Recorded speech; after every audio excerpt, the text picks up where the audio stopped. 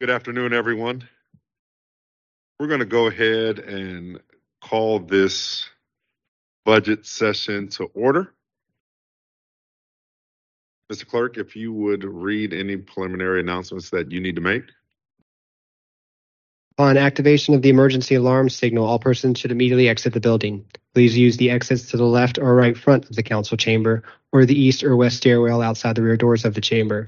Do not use elevators or escalators. After exiting the building, proceed to the assembly area located in front of the Department of Social Service building at 900 East Marshall Street. Citizens and employees should assist visually and hearing impaired visitors with exiting the building. And Mr. President, for the record, all members of council are in attendance this afternoon with the exception of Councilor Addison, Councilor Robertson, Councilor Lynch, Councilwoman Trammell. You do have a quorum. Thank you, Mr. Clerk. The purpose of today's budget work session is to receive an overview of the mayor's proposed budget. Our CAO, Mr. Lincoln Saunders, shall come at this time to share on revenue and general fund.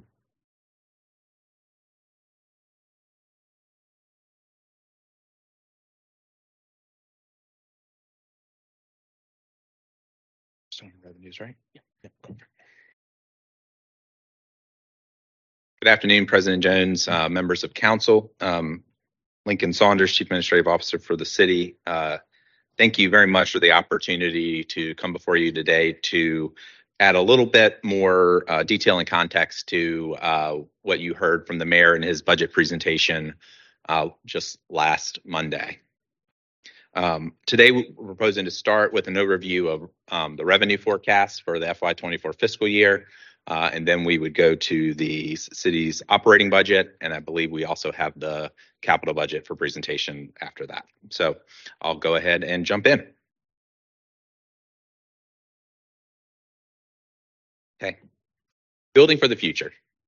As a city, we want to be proactive in building for our future. We want to preserve jobs, preserve services, and minimize tax and fee increases. And our goal is to build a stronger Richmond and improve quality of life for all citizens.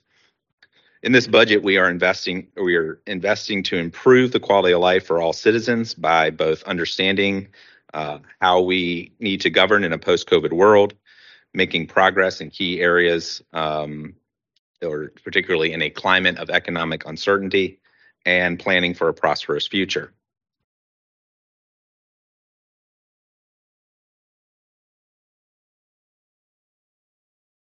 Terrible at multitasking, so I'm getting some help.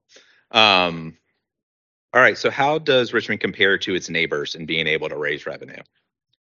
To answer this question, we are going to look at Virginia's Fiscal Stress Index. The Fiscal Stress Index is published by the Commission on Local Government and illustrates a locality's ability to generate additional local revenues from its current tax base relative to the rest of the Commonwealth. The index is used to determine how to distribute state aid to 95 counties and 38 cities in the Commonwealth. The three components are revenue capacity per capita, the theoretical ability of a locality to raise revenue, revenue effort, and median household income. It helps us to understand how our ability to generate revenue compares to neighboring localities. As you can see on this chart, Richmond is the 25th most fiscally stressed municipality in Virginia out of 133 cities and counties.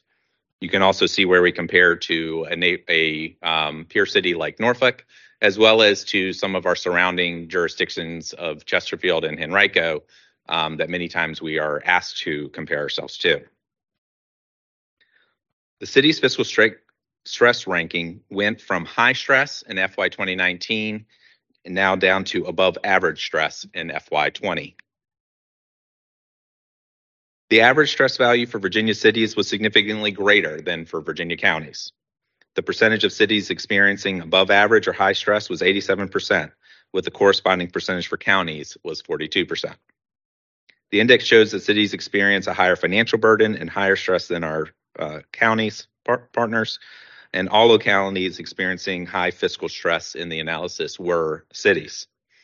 Our neighboring counties, Chesterfield, Henrico, Hanover, rank in the below average and low categories of fiscal stress. So to kind of put a fine point on it, it's part of what makes it a challenge to compare our city real estate tax rate to neighboring localities, which experience lower fiscal stress in their abilities to generate revenue. So how does the economic climate impact our forecasting of revenues? We have to consider the broader economic landscape and what's to come when budgeting for revenues. We have to look to economic indicators such as labor force participation, such as employment and unemployment statistics, prices and inflation trends, and ask ourselves, how will a recession affect the Richmond region? How will an economic downturn impact city revenues and financial decisions? And so to answer these questions, we reviewed the economic indicators and their impact in the Richmond region with economists who could provide both the national, state, and local perspectives. I'm sure many of you are asking, just as we are, is a recession coming, and what will it mean for the city? Economists suggest that we are in our uncharted territory. Some indicators point to recession, while others show rebounding and slight growth. For example, the Richmond area labor force participation grew in 2022. Employment grew 1.3% over the calendar year, and our unemployment rate went from 3.2% to 2.9%. At the same time, prices in the southern U.S., including Virginia, grew 7% in 2022, which was higher for U.S. cities overall. Economists suggest that at the national level, a recession may look mild in comparison to 2008. And as of the end of last year, service providers and businesses remain cautious about adding to payrolls and taking on additional expenses until revenues are comfortably outpacing costs. When budgeting revenues, we have many factors to consider as we continue navigating an unpredictable economic climate. Richmond's population continues to increase. Employee recruiting and retention is extremely competitive. We have a tight labor market and higher expectations from employees in regards to competition for salary, benefits, and incentives. We also have inflationary increases that continue in all areas, but especially in energy, contracts, IT, vehicles, insurance, goods and services, and construction costs. And so in FY24, we must be wise with the allocation of revenues and resources. Now getting to the numbers.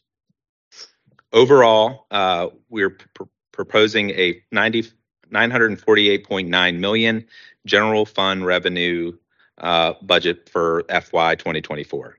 This represents an overall 10.6% increase in our recurring revenue growth. This excludes transfers and one-time expenditures that were in the FY24. The one-time expenditures were in the FY23 budget, and the transfers are reflected in the FY24 budget. 2024 real estate tax revenue accounts for nearly 35% of the growth. And we, in this budget, assumed a projection of a 7.7% growth in real estate over FY23.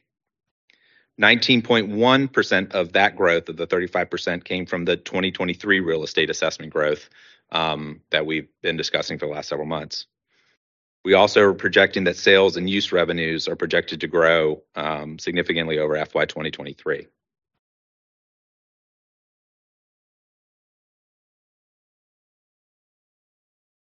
The total proposed FY 2024 budget, however, is $3 billion.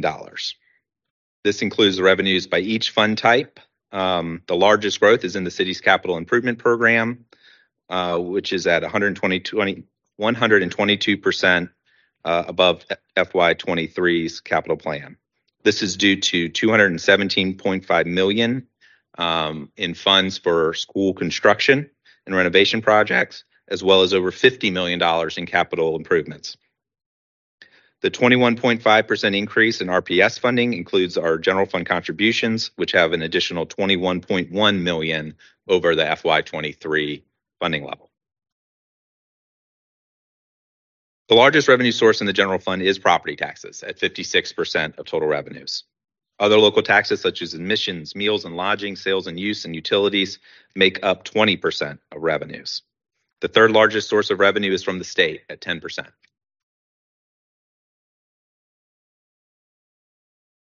I believe many of you are familiar with our general fund revenue timeline. Our real and personal property taxes are levied on a calendar year basis.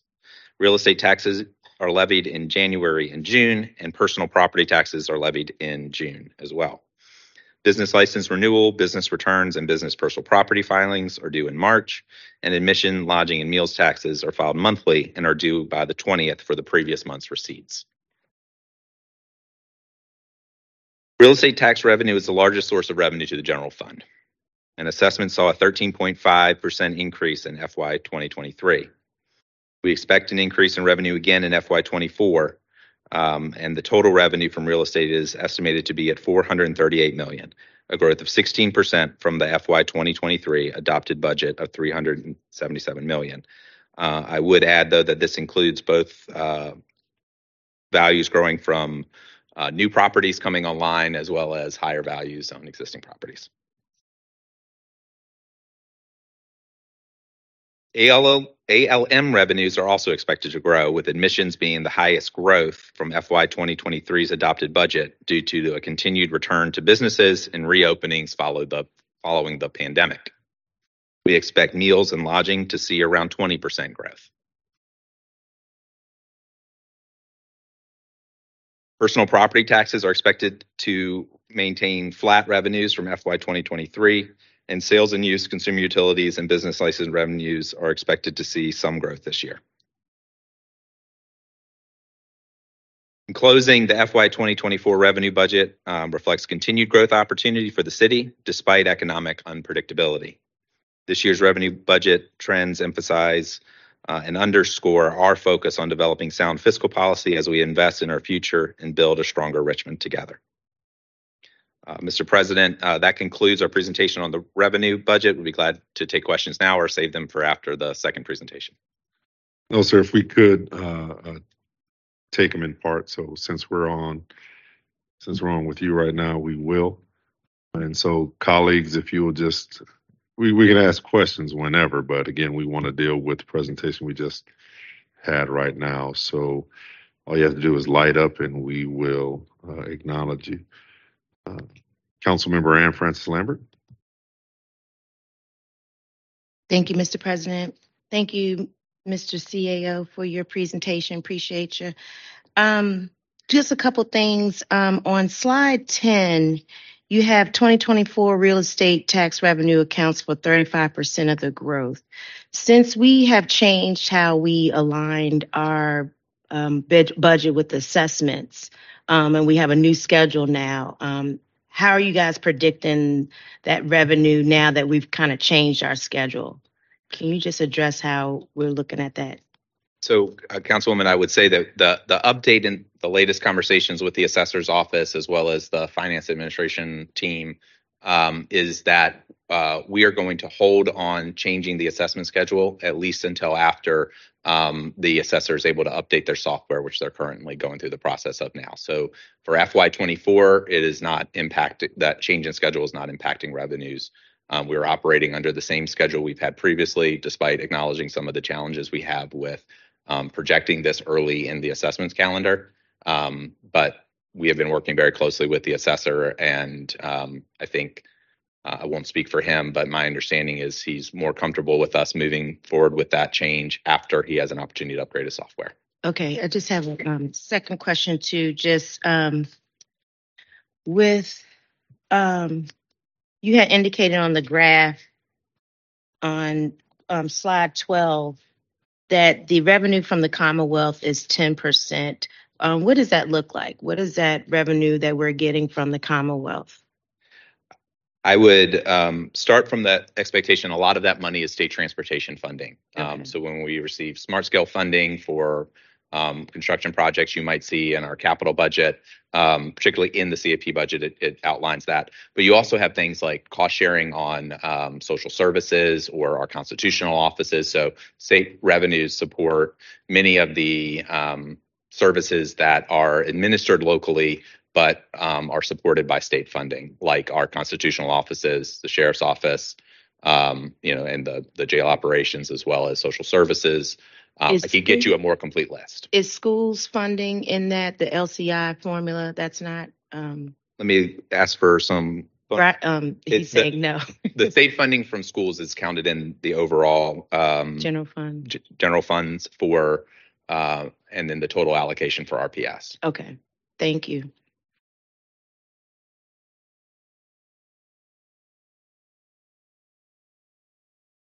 Ms. Jordan? Thank you. Would this be the best time to ask about rates from the utilities?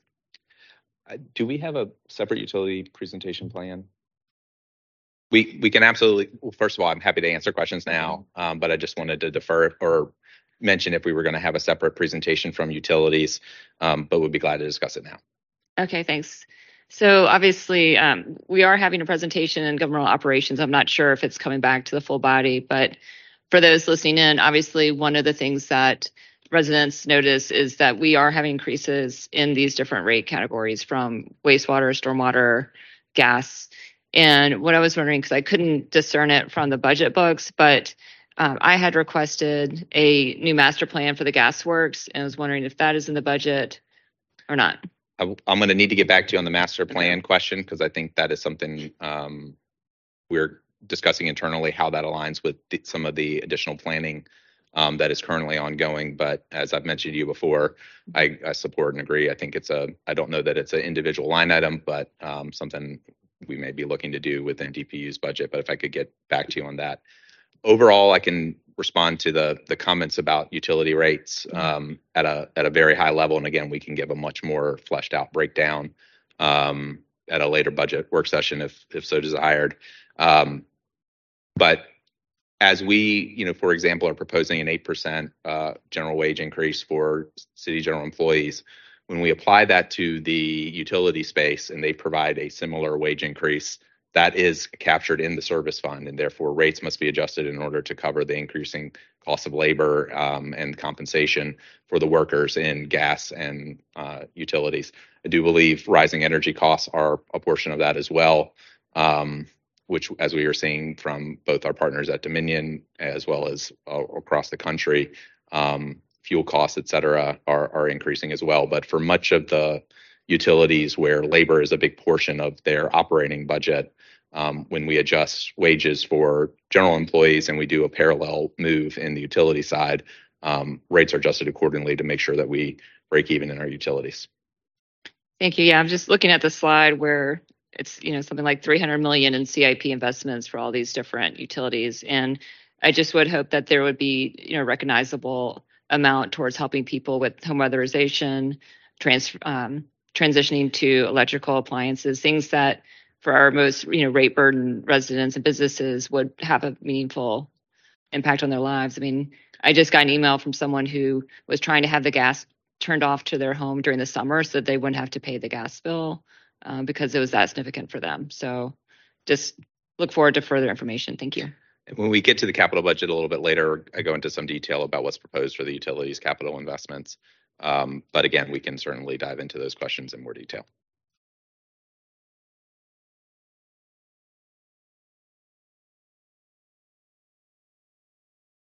Ms. Nye? Thank you, President Jones.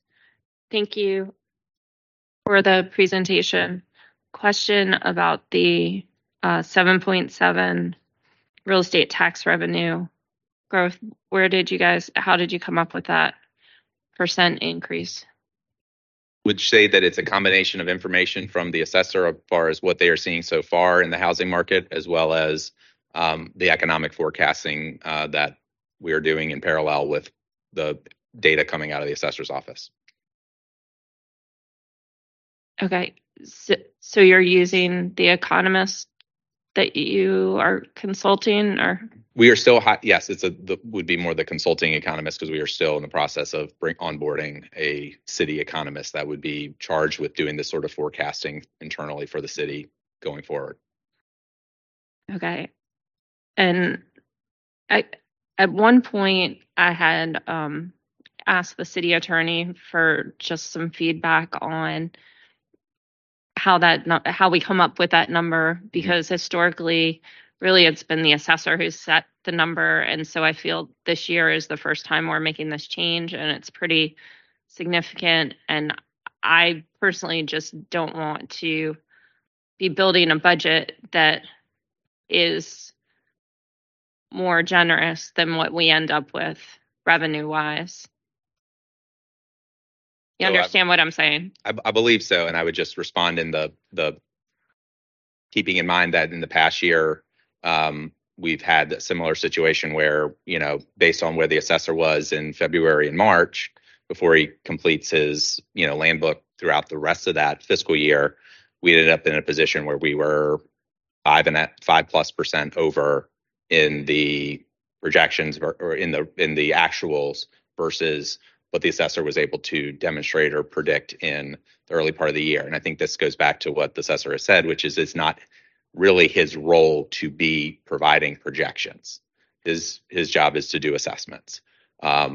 So looking at the economic outlook and forecasts, I would personally say I think it is the responsibility of budget and the city organization to put our best thinking on and come up with a conservative estimate, but still one that is, these are projections.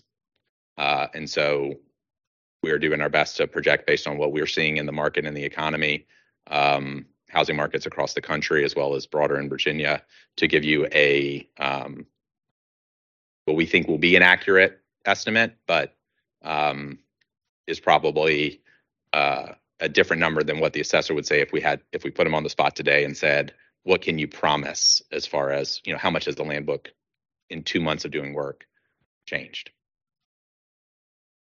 Okay, I just want, though, for us to Be acknowledge, aware. I mean, this is a different process than we've used in the 6 budgets that I've done so far on city council. And I also just want to check with the city attorney to make sure, maybe there is no defined process in the charter for this. But I just want to make sure, since it is different. Thank you.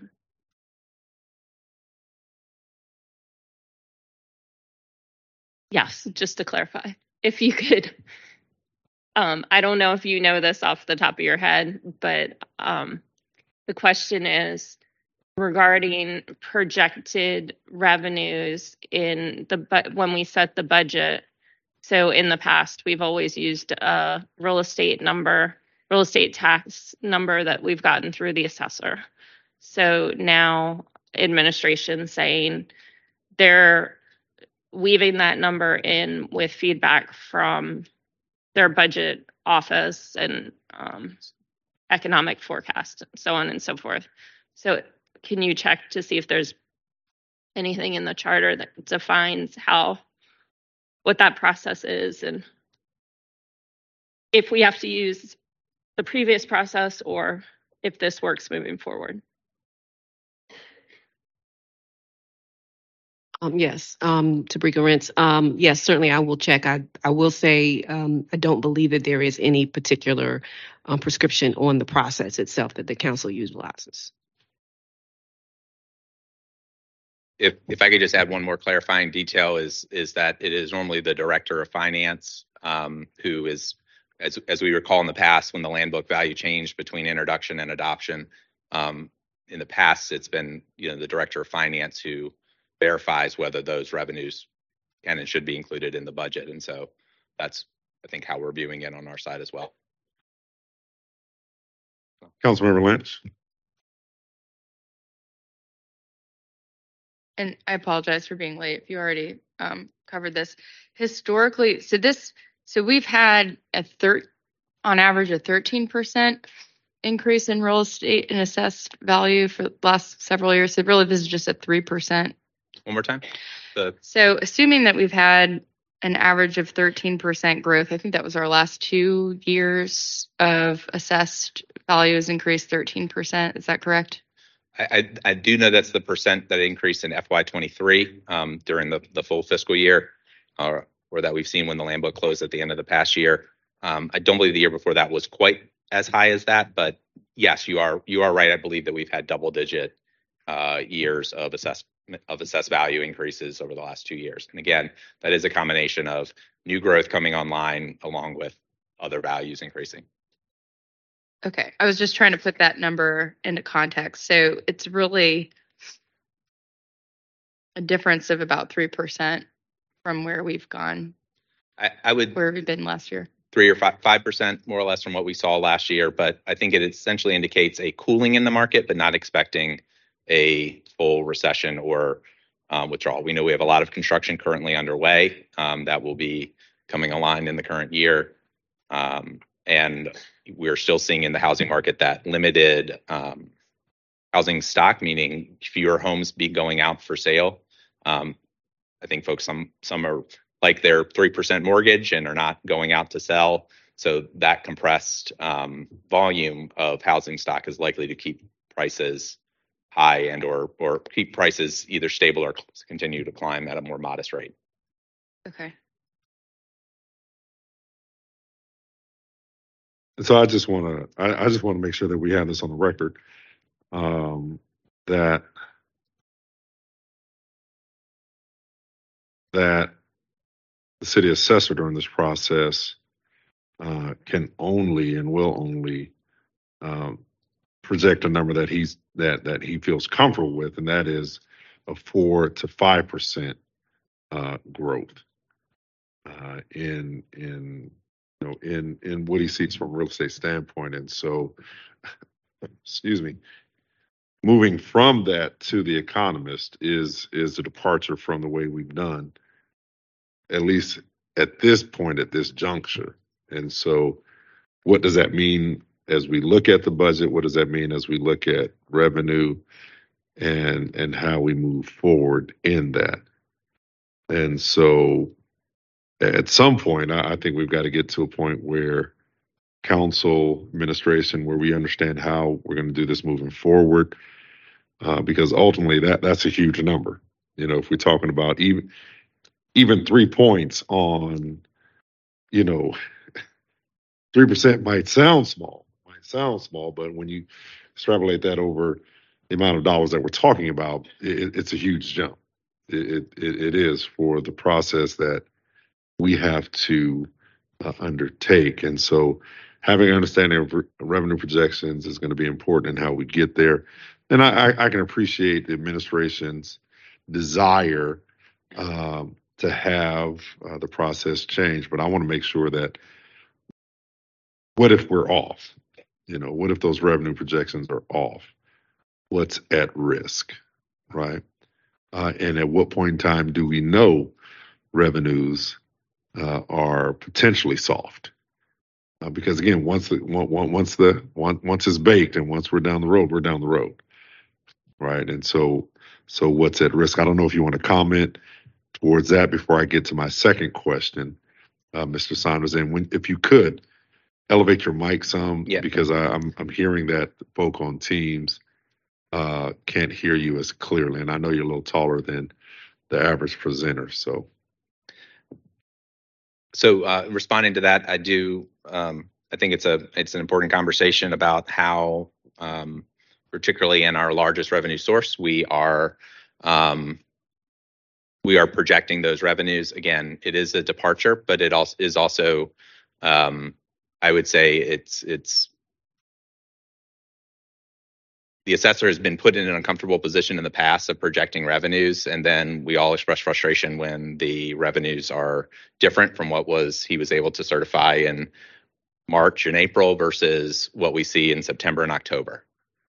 So we're doing our best to hone in using expertise to come up with what we think is going to be closer to true position versus what he may have just from 2 months of data in an assessment calendar. And so again, I've also heard from council members the frustration in seeing large surpluses, knowing that we have needs throughout our communities, et cetera, and feeling that those revenues should have been accounted for in the budget and therefore either able to be directed towards priority needs or otherwise. And so I think the combined pressures on both sides, we have no incentive to goose the numbers, but we also don't want to be so conservative that we end up with, the surpluses carrying in the tens of millions that frustrate our community as well as council and administration.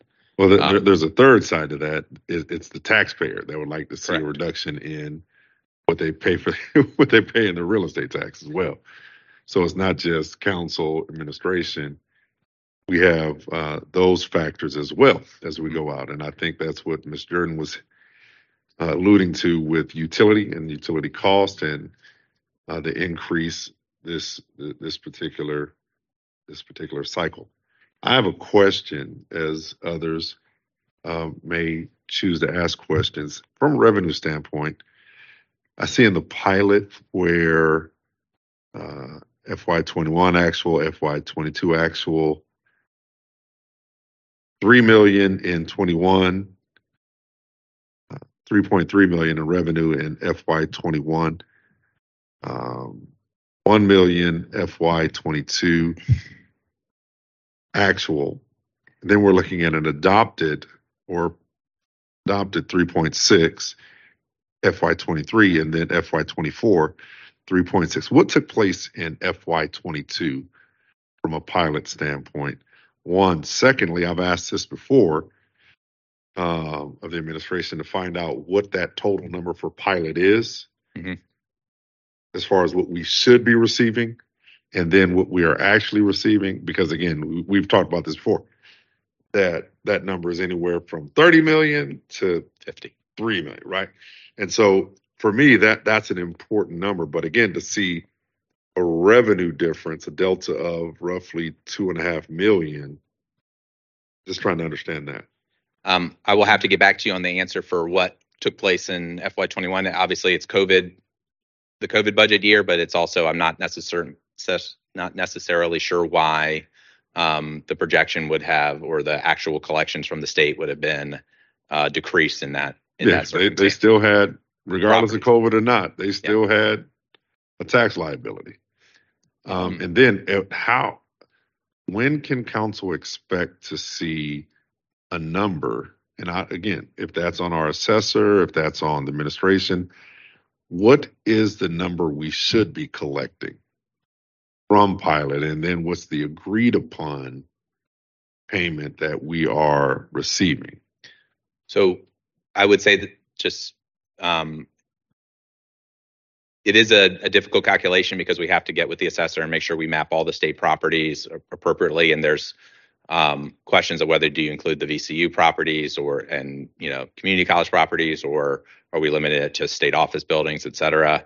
I do think that's something we can turn around in the next 1 to 2 weeks, so we can get you an estimate. I remember doing this analysis, I want to say 3 years ago, and the number was north of 30 million in what the difference in what state pilot would be if they paid full freight on property values that are under state control in the state, in the city. But that value would only have gone up since then. But the calculation we can also provide in summary of how the state arrives at or how we arrive at the 3.6 number based on the agreed upon pilot with the state. And by agreed upon is what they agree to give us, because there's no. Yeah, I want a better negotiator if we agree. Yeah. But again, if we can have that within the next 5 to 7 business days, that would be great. Because again, if we're talking about 30 million over 10 years, right? That's a large amount of revenue. And then if we're only agreeing, or we've negotiated 3.6 on a $30 million ticket, we need to sit back down and renegotiate that and to find out why we got to that number. And then, is anyone in council allowed in or represented during that negotiation period? Because who sits down at the table and negotiates that? There is no negotiation, Mr. President. Like the state set a pilot rate when they, I want to say, and probably the majority of our pilot payments are on properties that have come online, in recent decades rather than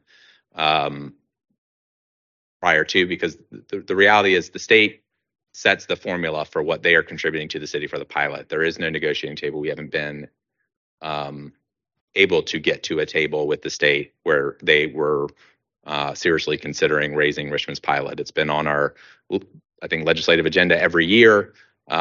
We continue to push. I've been part of meetings with legislators where we've asked them to seriously consider this, and we get a nice pat on the shoulder and, of course, we'll continue the conversation. But And again, it's a very interesting conversation in that they're running a surplus, right, annually. And that number, especially if it's 30 million and we're only getting 3.6, we need to recalculate that or really seriously, challenge our legislators to go to bat for the capital of the Commonwealth. Because those are dollars, as we get complaints about littering and all these other services, those are dollars, and because we already know what 30 million does to a budget. We know what 3 million does to a budget. We'll sit back and argue over 300,000. And so if we could get that number, Mr. CAO, I would truly appreciate it. yes, sir. Councilmember Lynch. This is a really great discussion and one that Lincoln is correct. We've broached with our friends across the street. I will say two things from a strategic perspective. One, I think it'd be helpful for us to have some type of an estimate of the maintenance costs of the building. So if you were to take the indirect costs that DPW, public safety, and DPU spends on our state assets, I think it'd be a healthy number to present to appropriations and Senate Finance members. I do, in my conversations with some of those members on money committees, there is an understanding that we are incurring indirect costs on maintenance, and so I think that's a lever that we have there. I think the other opportunity that we have as a city and being a capital city is that the administration is currently looking at its assets and whether or not to roll some of these buildings off of its catalog. There is an opportunity with at least two state agency buildings that we have. I would recommend that we either write a letter or partner with our CAO to go to the administration and encourage them to get those assets off of their rolls and back onto the city tax doll. I mean, those are two really strong opportunities there that I would recommend that we take to the General Assembly next year and in the interim of this summer. I'd add that to the conversation.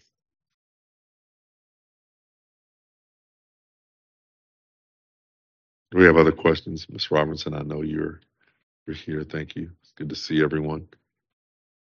And let me state this just for the record. Ms. Trammell is attending a funeral of a constituent, and so that's why she's not here this afternoon.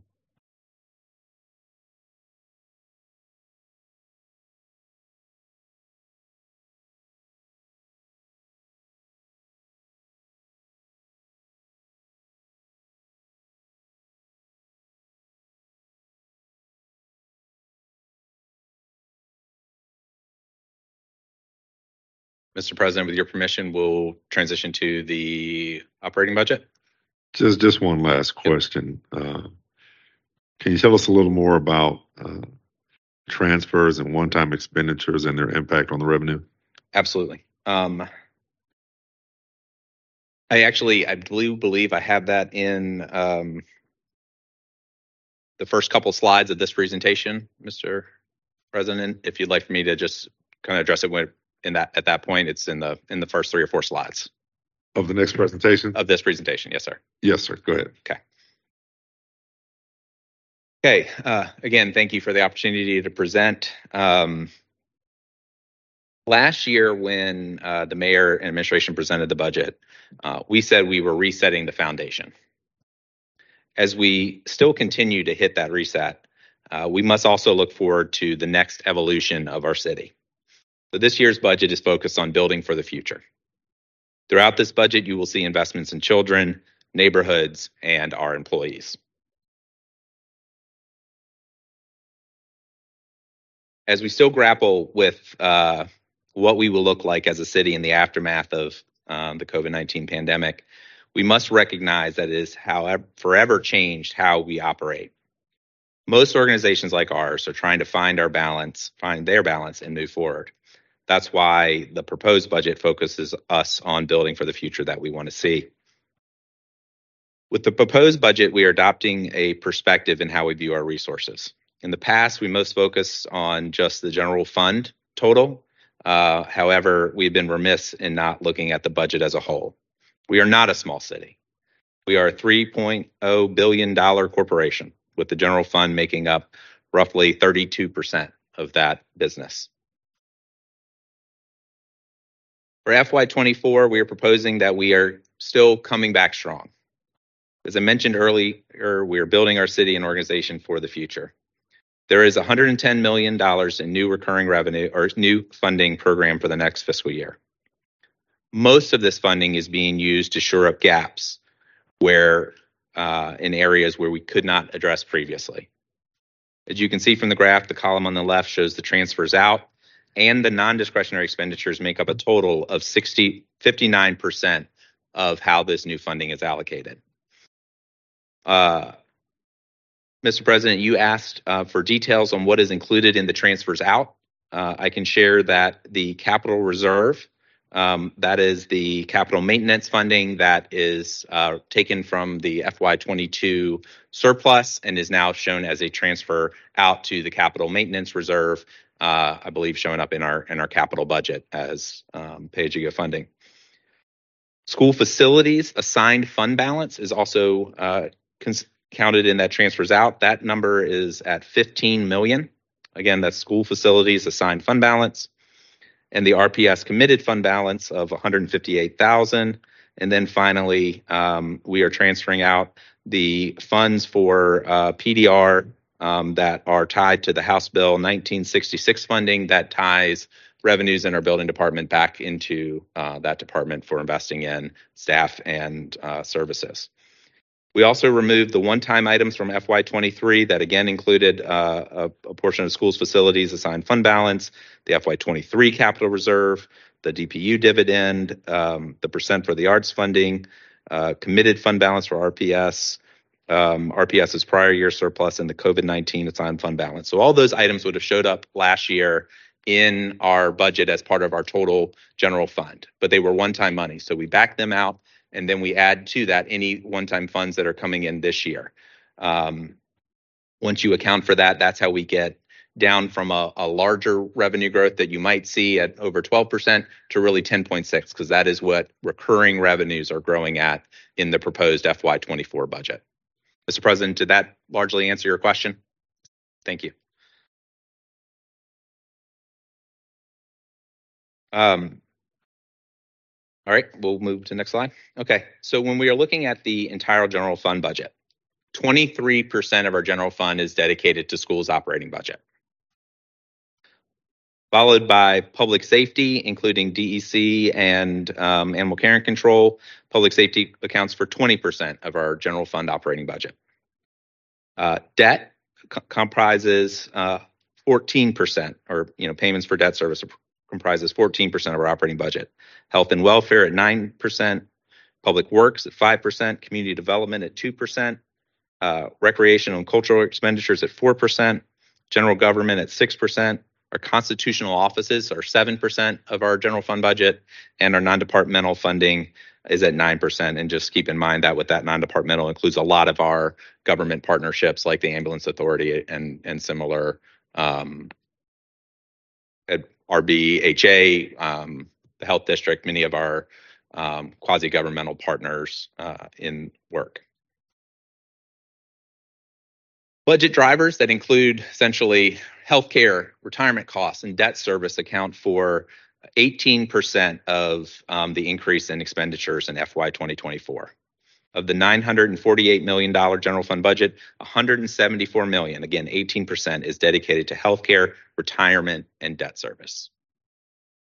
If I could take a moment to also mention OPEB. 2 years ago, we made the hard decision to change healthcare offerings for the city of Richmond. And in so doing, bring down our other post-employment benefits liability, which in FY23, the FY23 valuation shows that our measures have achieved our goal.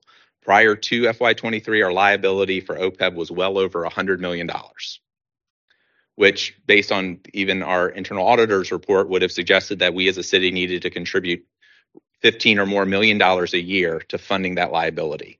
That would have been cash funding that would not have been available for employee salaries, public safety pay plan implementation, and other needed general fund expenditures.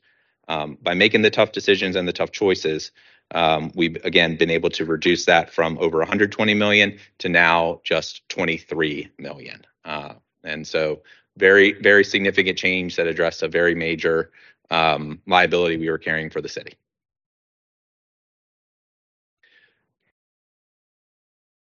It would take a smarter person than me to explain how the policy change affects the unfunded liability, but just suffice it to say it had to do with what commitments were out there that the rating agencies, and that when GASB changed the accounting procedures for how we had to account for those liabilities, it created this $100+ million liability based on how they were measuring what we were committed to. By making those adjustments in our policies, we were able to significantly reduce that liability.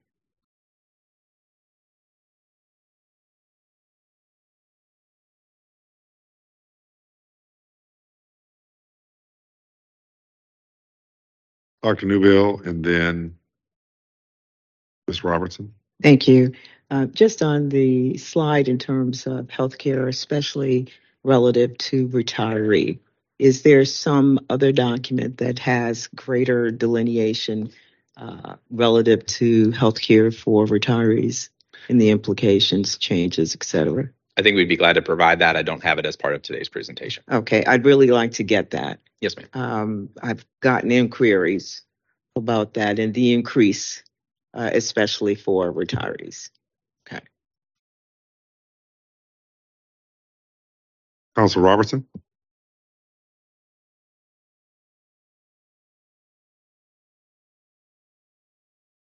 So, yeah, as a follow-up to that,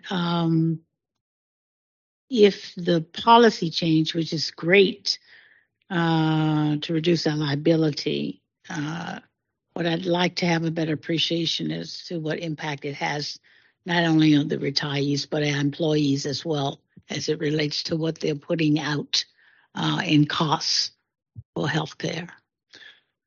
So it actually, the segment of the retiree population that the changes in our offerings impacted were those who retired before the age of 55. Previously, the city would offer access to health care for particularly sworn employees after retirement, but there was no age restriction that said, you could access city health care and essentially join our plan, paying full costs for that, not with any city subsidy of that plan like we do for our current employees. So for those who retired before 55, theoretically, they were able to access that. And so the way the GASB, as I understand it, calculated is you build it in with the assumption that really any number of your employees could retire before 55 and be carried on your insurance as a liability. Given the change in healthcare with the availability of healthcare without pre-existing conditions, restraints, and often at a cheaper value price than what the city can provide for that healthcare, if you're on our plan paying full freight, not without city subsidy or city support for that plan.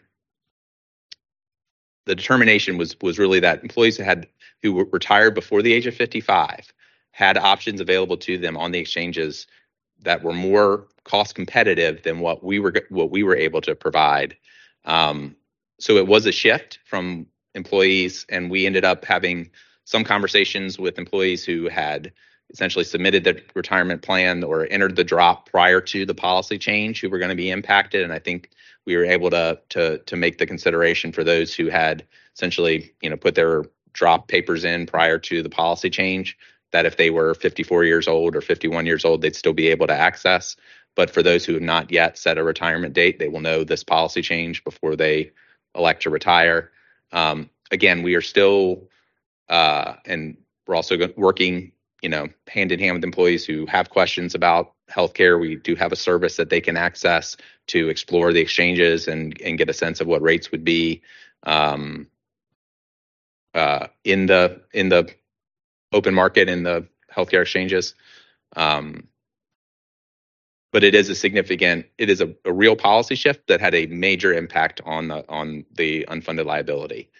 And I would say that I think that 15 million plus that we no longer have to put towards funding that liability in OPEB and investing it in our employees through compensation and benefits, or the further adjustments we've made to reduce the cost of healthcare, particularly for those with family plans, has a much more positive impact on our employees' lives than continuing to offer access to our healthcare after retirement if you're younger than 55.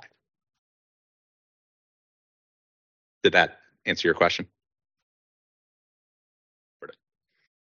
Most of my answers.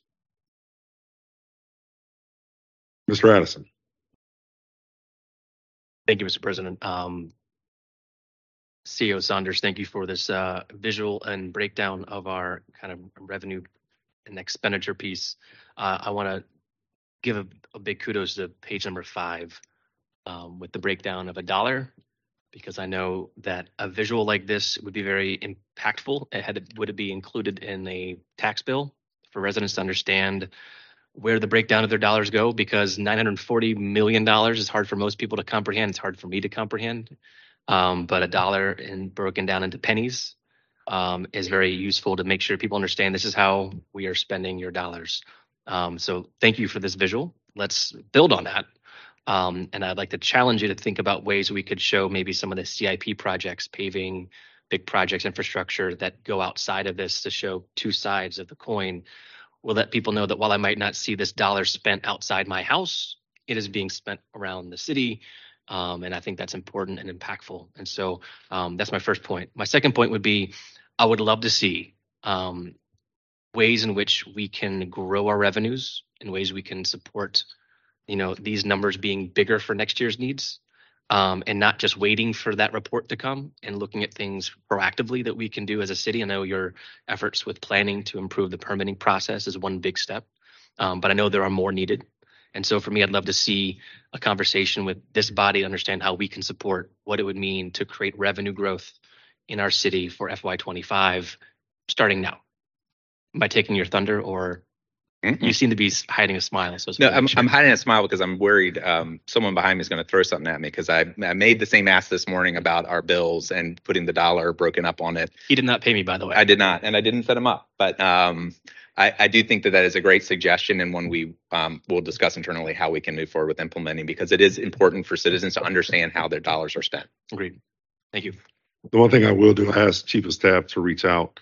That would be a great slide for us to have, or a JPEG or a sheet, so we can present that at district meeting, social media.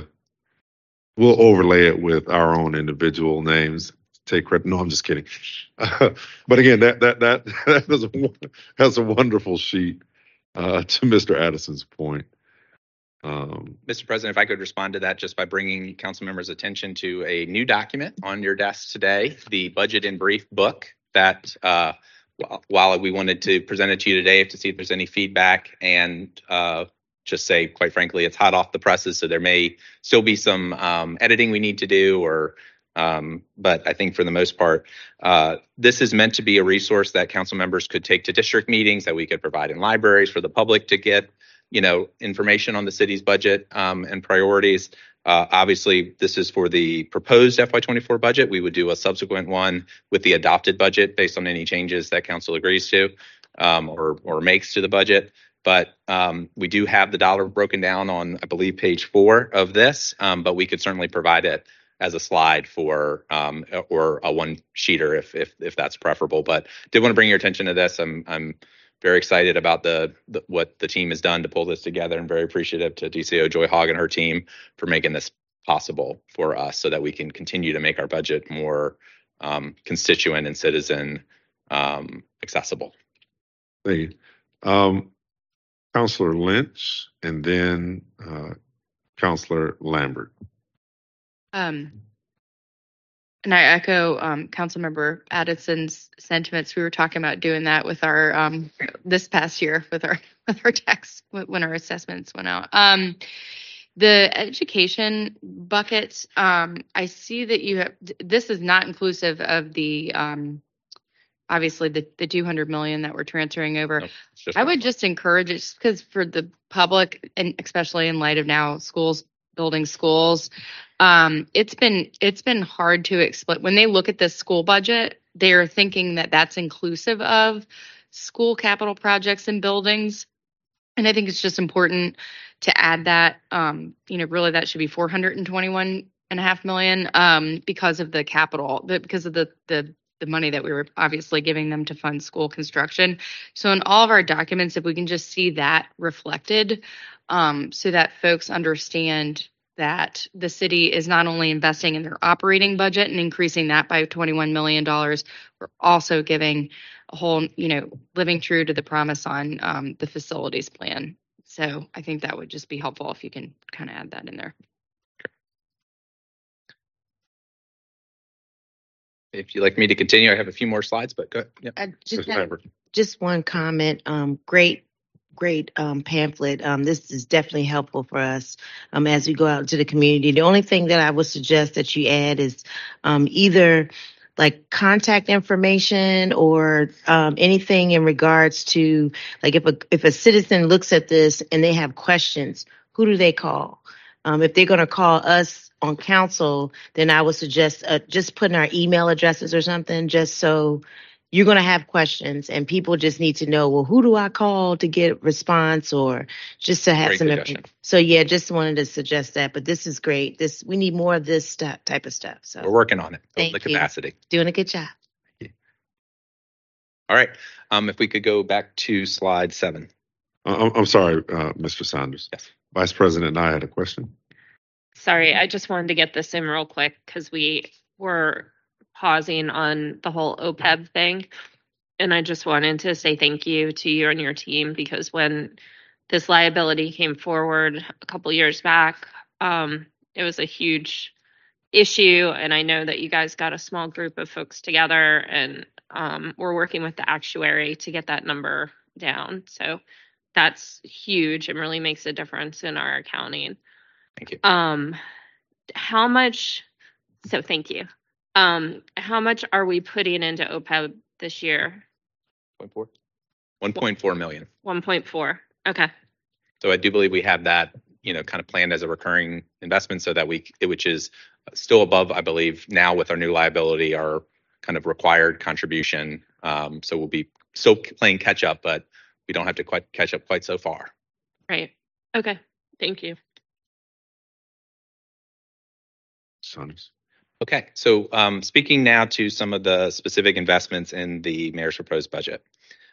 We have over $3 million in additional funding for engaging youth and communities, including $1 million for the Positive Youth Development program work, which is community-based youth programming through a partnership with Next Up RVA as the fiscal agent.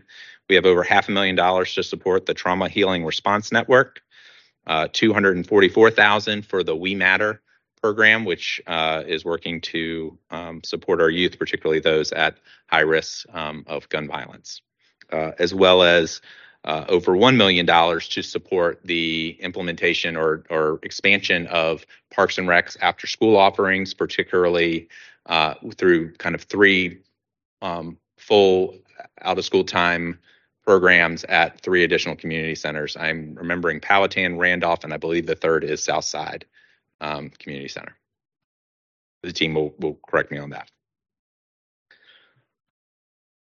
Speaking of Richmond Public School support, to Councilmember Lynch's questions earlier, as many of you are aware, or as everyone's aware, in Virginia, funding for school support is a cost share between the state and the locality. The state uses the standards of quality model to fund schools, and the model uses enrollment, the local composite index, sales tax, and several other components to arrive at the funding levels. Once the state has determined the cost of education, they apply the cost share, and our share is known as the required local effort. And this is also, known as the local contribution or city share of this funding. All right. Ms. Saunders, before we move on, Yes, sir. I don't know if this is engaging youth in communities and or RPS or just a lot of the things that my colleague in the fifth has been trying to work on as far as how we overlap with RPS in meeting the needs of our youth. What do we do? We had 4 students that were shot on Friday. What's our response to that from a budget standpoint? We talk about the violence interrupters. What are we doing? What are we doing to address that from a budgetary standpoint and emphases? And then how is that being acted out? Because is it just, hey, we're partnering with these particular groups? We're going to kind of hold fast to what we did last year. And I'll stop there with my comments and allow you to address that, and then I may have some follow-up. I would certainly, would like to have some of our internal subject matter experts in this space be able to speak to in more greater detail than I would be able to give you today. But I will say, if you go back and look at that $3 million in investment in engaging youth and communities, all of it has a connection into reducing violence in our communities, and particularly with a connection into our youth. The Positive Youth Development Fund is focused on investing in community-based programs that provide kids with alternative programming that provides, again, that positive youth development and supporting them in their communities, not through one single program, but in supporting community-based models for that intervention. Trauma Healing Response Network directly speaks to how we partner with, particularly our health district partners and our health and behavioral health partners in addressing trauma in the communities, so that we can do our best to stop the cycle of violence in our communities. The We Matter program is as I mentioned, specifically targeting youth who have shown to be at risk of violence, either because violence has happened, either within their family or proximate to them through a sibling or another. Unfortunately, it's my understanding that the young man who lost his life on Friday was one of our We Matter students. And so I'm not going to say there's not. I mean, we want to do more and continue to engage in these conversations with both with council, community leaders, and otherwise. But could certainly also bring back kind of a broader presentation. If you look at investments that we have, not just in We Matter, but in RBHA and RCHD more broadly, a lot of it does have a community health, community violence, and prevention framework associated with it, even if it's not, limited to that one topic and how the line items describe. Right, because these are the group of kids that were shooting a video, right? They chose to employ prop of a gun that happened to be live. But even getting them involved in helping them create their own narrative of how to reduce violence. I know it's either DC or Baltimore, one of the cities up north. They have a basic challenge out to where it's a video contest about not having gun violence or something. I don't know, but we need to do something very substantive to begin to reduce.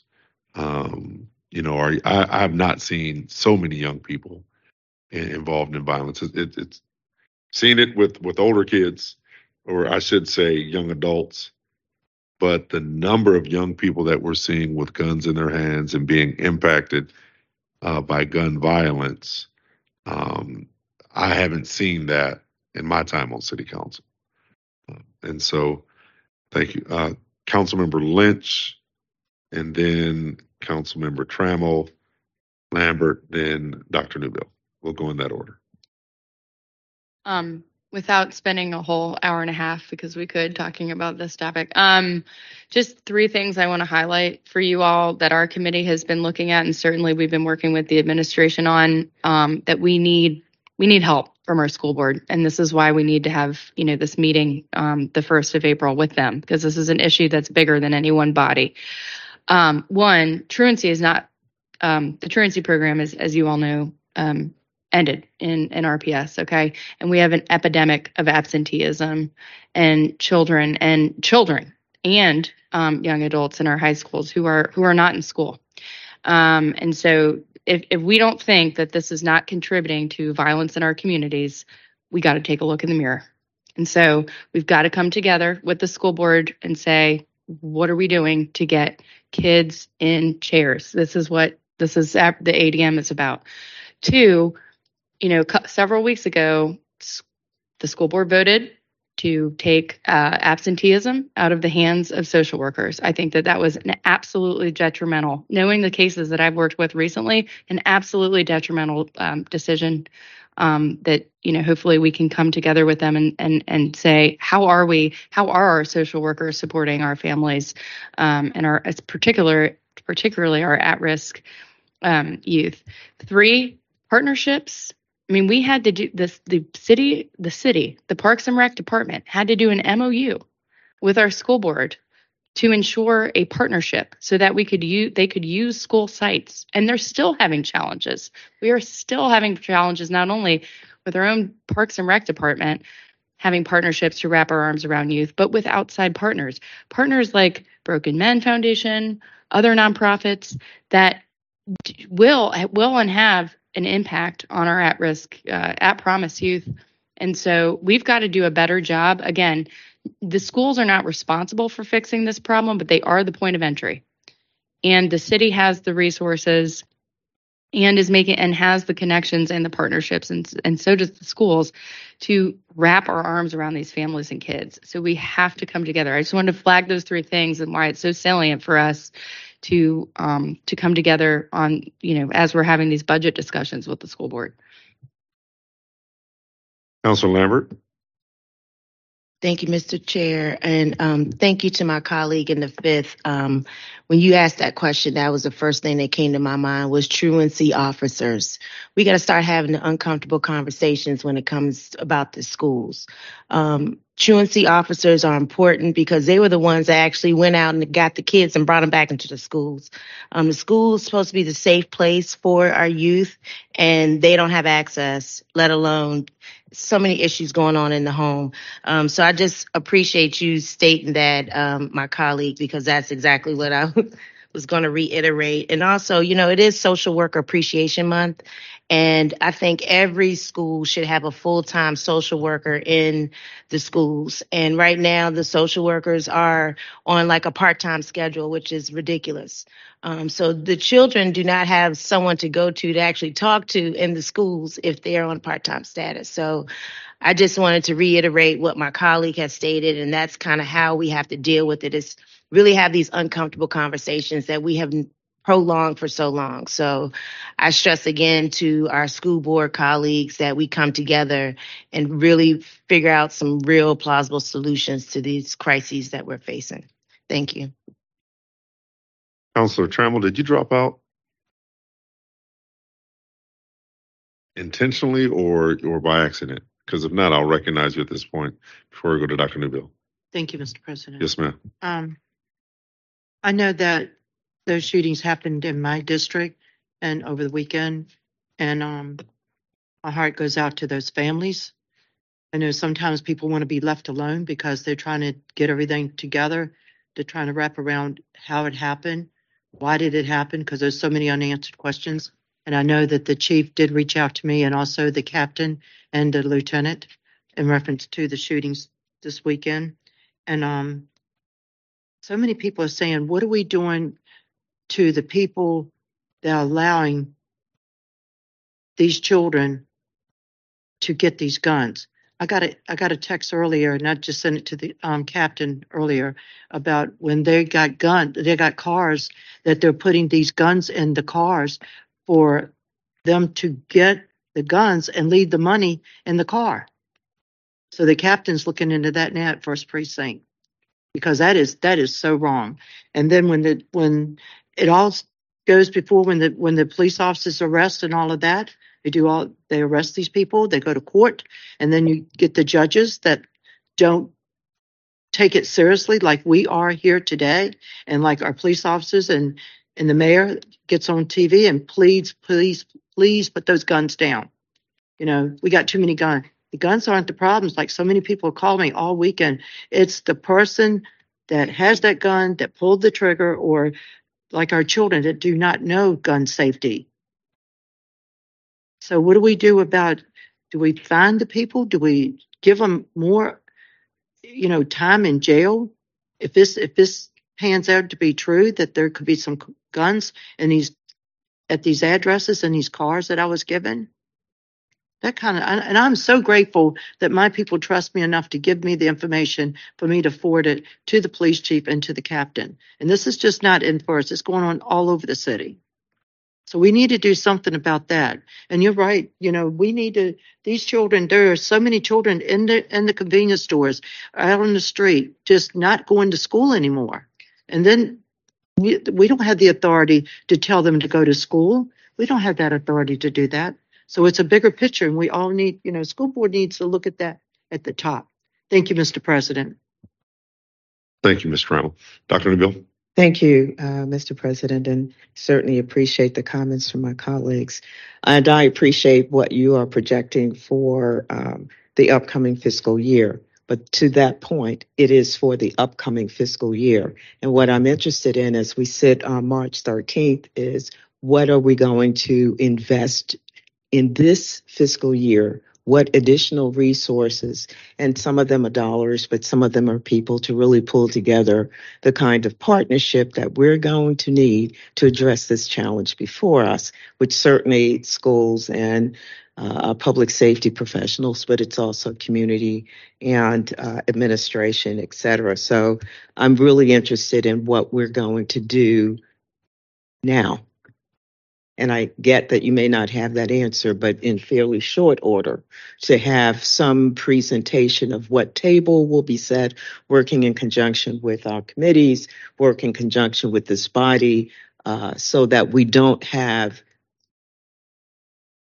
you get the point. Yes, ma'am. It's just unacceptable, the loss of life. And folks talk about school being a safe place. Well, I'm not so sure that our kids think of that in that way. And we have to work on what is it that needs to be done? What are the mental health behavior, on and on. So I'm interested in what it is we're going to do now. Not this minute, but as your team comes back, because this is March 13th. And the year is not over, and we don't want to repeat. And I do thank you for the allocation. I think I said that, because these are critical areas as well. But we're needing to deal with this today. Councilmember Newbill, I will just say that many of the items that we've articulated as being quote unquote new investments in children and youth are either a continuation, expansion of funding, or putting into the general fund programs that we have been piloting with ARPA money for the last year or more. And so work with the Positive Youth Development Fund started with ARPA funding, We Matter, et cetera. Clearly, the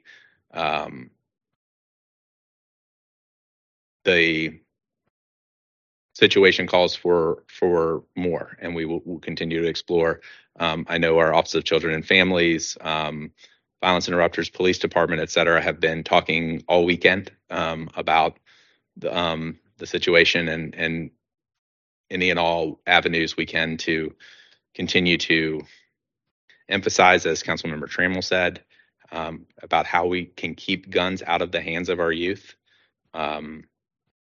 It is a frustrating situation when you have so little control over how guns get into our communities and what state laws do or don't regulate in terms of making guns quite just so easy to access for our youth, or even in the accountability for those who allow it to go. So much of this does tie into state law.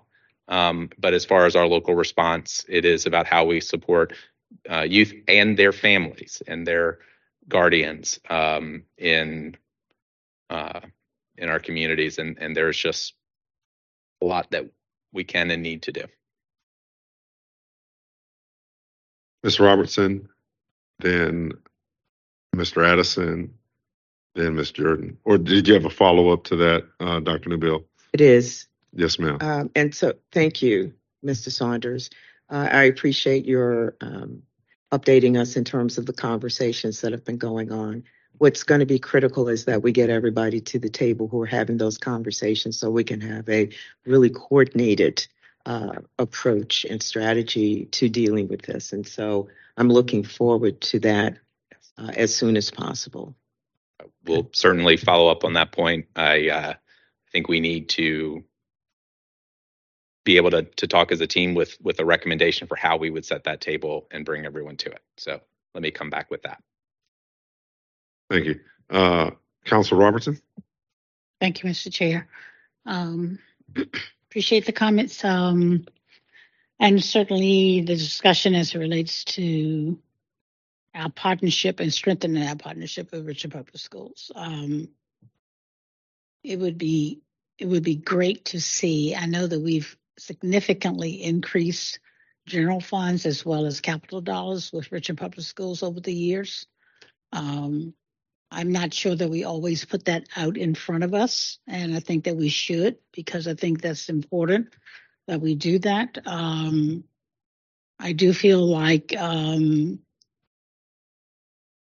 we measure our success of our effectively educating our kids based on many factors, but one is certainly related to our accreditation of our schools, and that speaks volumes to a lot of other things that are happening in the process as the reason why the accreditation is not there, whether it's absenteeism, and historically, how many kids enter into Richmond Public Schools and don't make it to graduation because they've dropped out. And over that period of time, I think we failed to recognize how many kids are dropping, not just not going to school, that are literally dropping out of school, and what provisions are made available for those dropouts.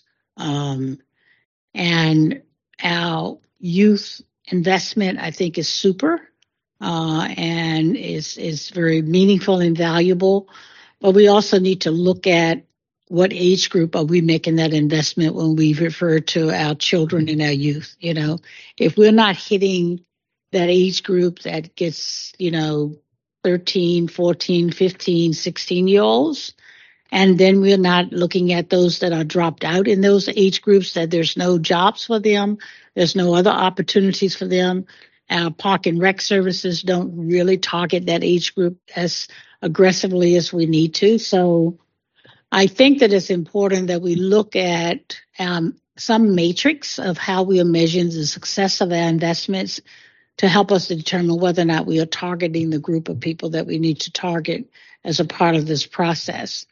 I also think that, when it comes to the guns, I know that is the person who pulls the trigger and not the gun itself. However, our policies as it relates to gun and gun regulations significantly needs to be reevaluated. And I would ask Mr. Chair that council and the administration focus real closely on putting together our legislative agenda collectively together, as well as what we are doing a much finer job with looking at the budget this year, and that we really drill down in some of those real policies that we need to change. Just like you said about the pilot, I mean, it may not be negotiable, but I think that the argument needs to be greater, especially with the city. I'm sure that the policy is, pilot is across the state,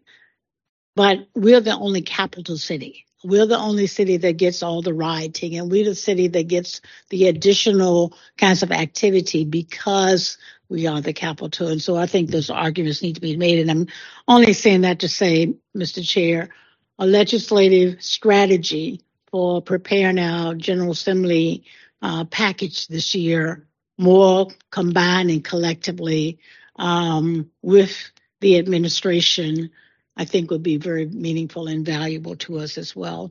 One of the indicators that we use to determine whether or not a kid is going to get in trouble with the law is their reading scores. And one of the challenges I placed to the superintendent when he came in is that we don't want to ever see our third grade readers scores dropping, and they have dropped tremendously. And That's a factor that has been used by the state of Virginia for years to determine how many kids are going to end up in a jail bed by the time they're 15 or 16. Those are the same kids that drop out.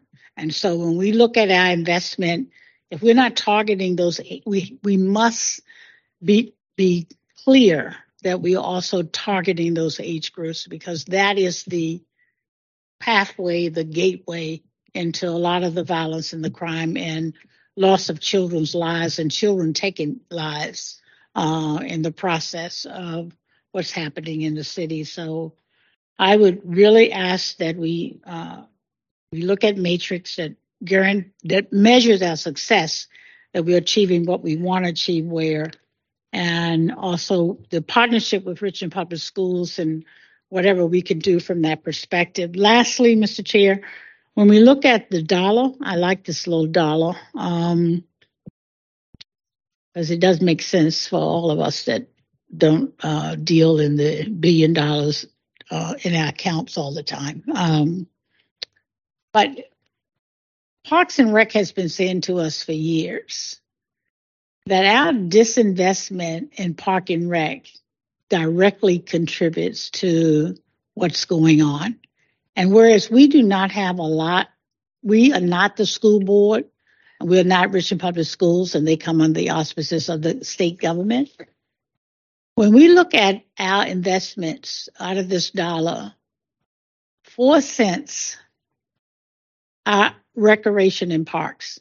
And when we look at where we place additional monies to help youth and not focus on our park and rec centers, we've got a lot in the city, and they're pretty close to almost every neighborhood of some sort, okay?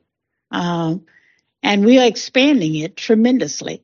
And I really would like for us to do some more critical analysis as it relates to this dollar and look at this 4 cent for Parks and Rec and also this 2 cents for community development. That's where the rubber meets the road, at the community level.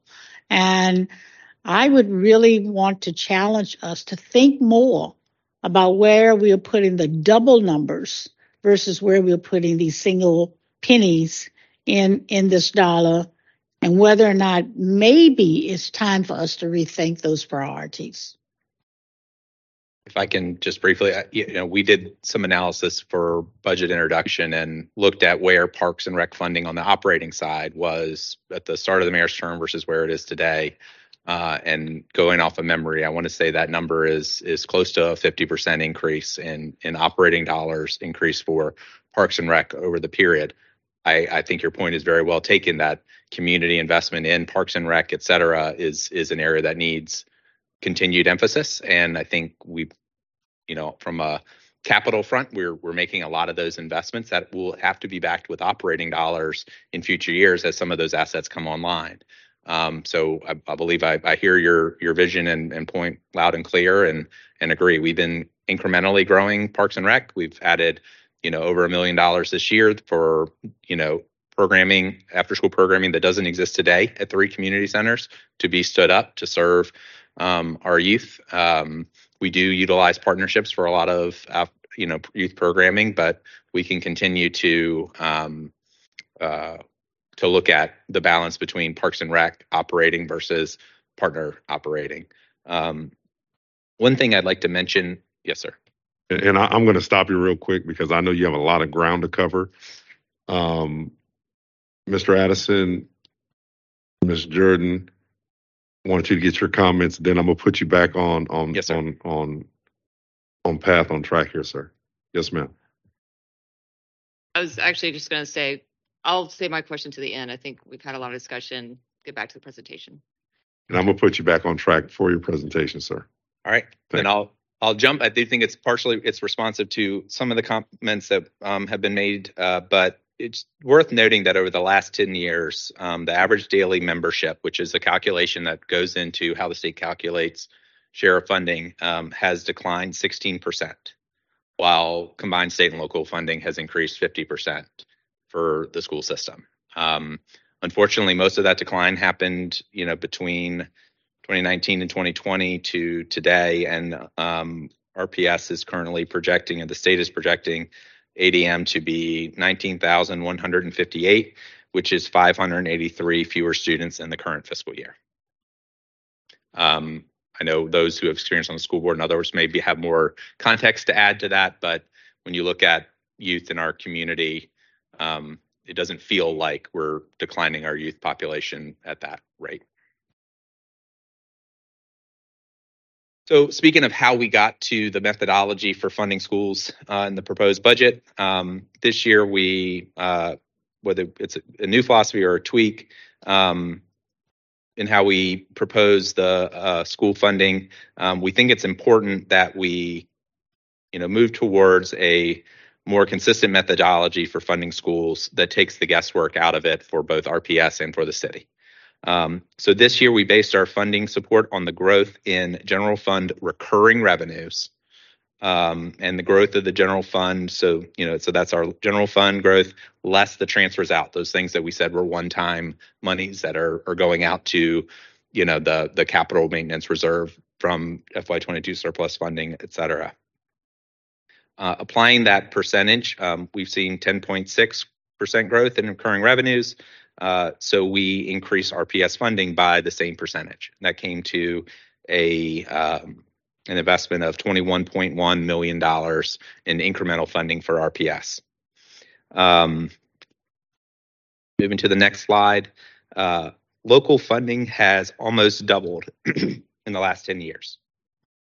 On this slide, we compared the growth of our local contribution as well as the growth in state support for RPS since 2015. It's a 10-year look back. And as you can see, the city support growth has outpaced the amount provided by the state significantly. Over the last decade, our support for RPS has increased 70%, whereas the state has only increased 32%. In Mayor Stoney's terms specifically, local funding for RPS has increased 46% compared to a state increase of 23%.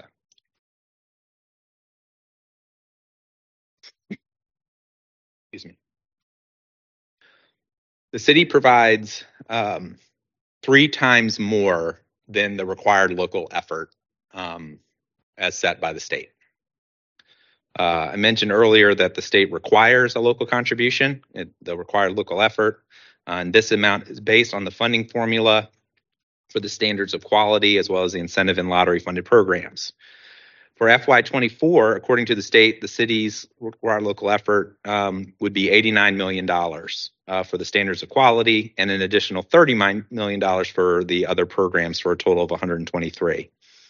So to put it another way, we provide 164% above the required local effort for SOQ and 80% above the total program for the total program for required local effort. Next. Moving on to emergency responses and other city commitments. In 2023, the city, with the support of City Council, commissioned an assessment of the Richmond Ambulance Authority, RAA. This assessment identified various methods to improve both efficiency and revenue collection at the Ambulance Authority.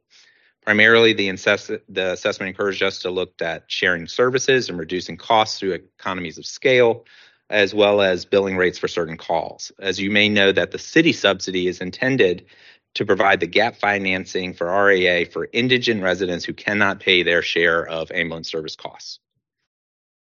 As such, what we bill third-party insurance, Medicare, Medicaid matters as far as how much that delta is for the city to cover. And so those payers, third-party insurance providers, Medicare and Medicaid, should be maximized first. Not doing that maximized insurance reimbursement causes the taxpayers of Richmond to pay for the services that the federal or private insurer payer could have provided for. We recognize that RAA may have budget needs this year based on inflationary costs, et cetera. And that, we want to be able to assist with that. So we have set aside $1.4 million in a reserve for RAA that we would like to see released after we have a impact from REA on implementing the assessment recommendations, including rate increases and other changes. I had a good conversation with the director last week at the budget rollout, and I think there's going to be some opportunities that he can bring to the board now that council has had a chance to hear the assessment overview from the Robert Bob Group, and then we'll be able to move forward there as we move through the budget season.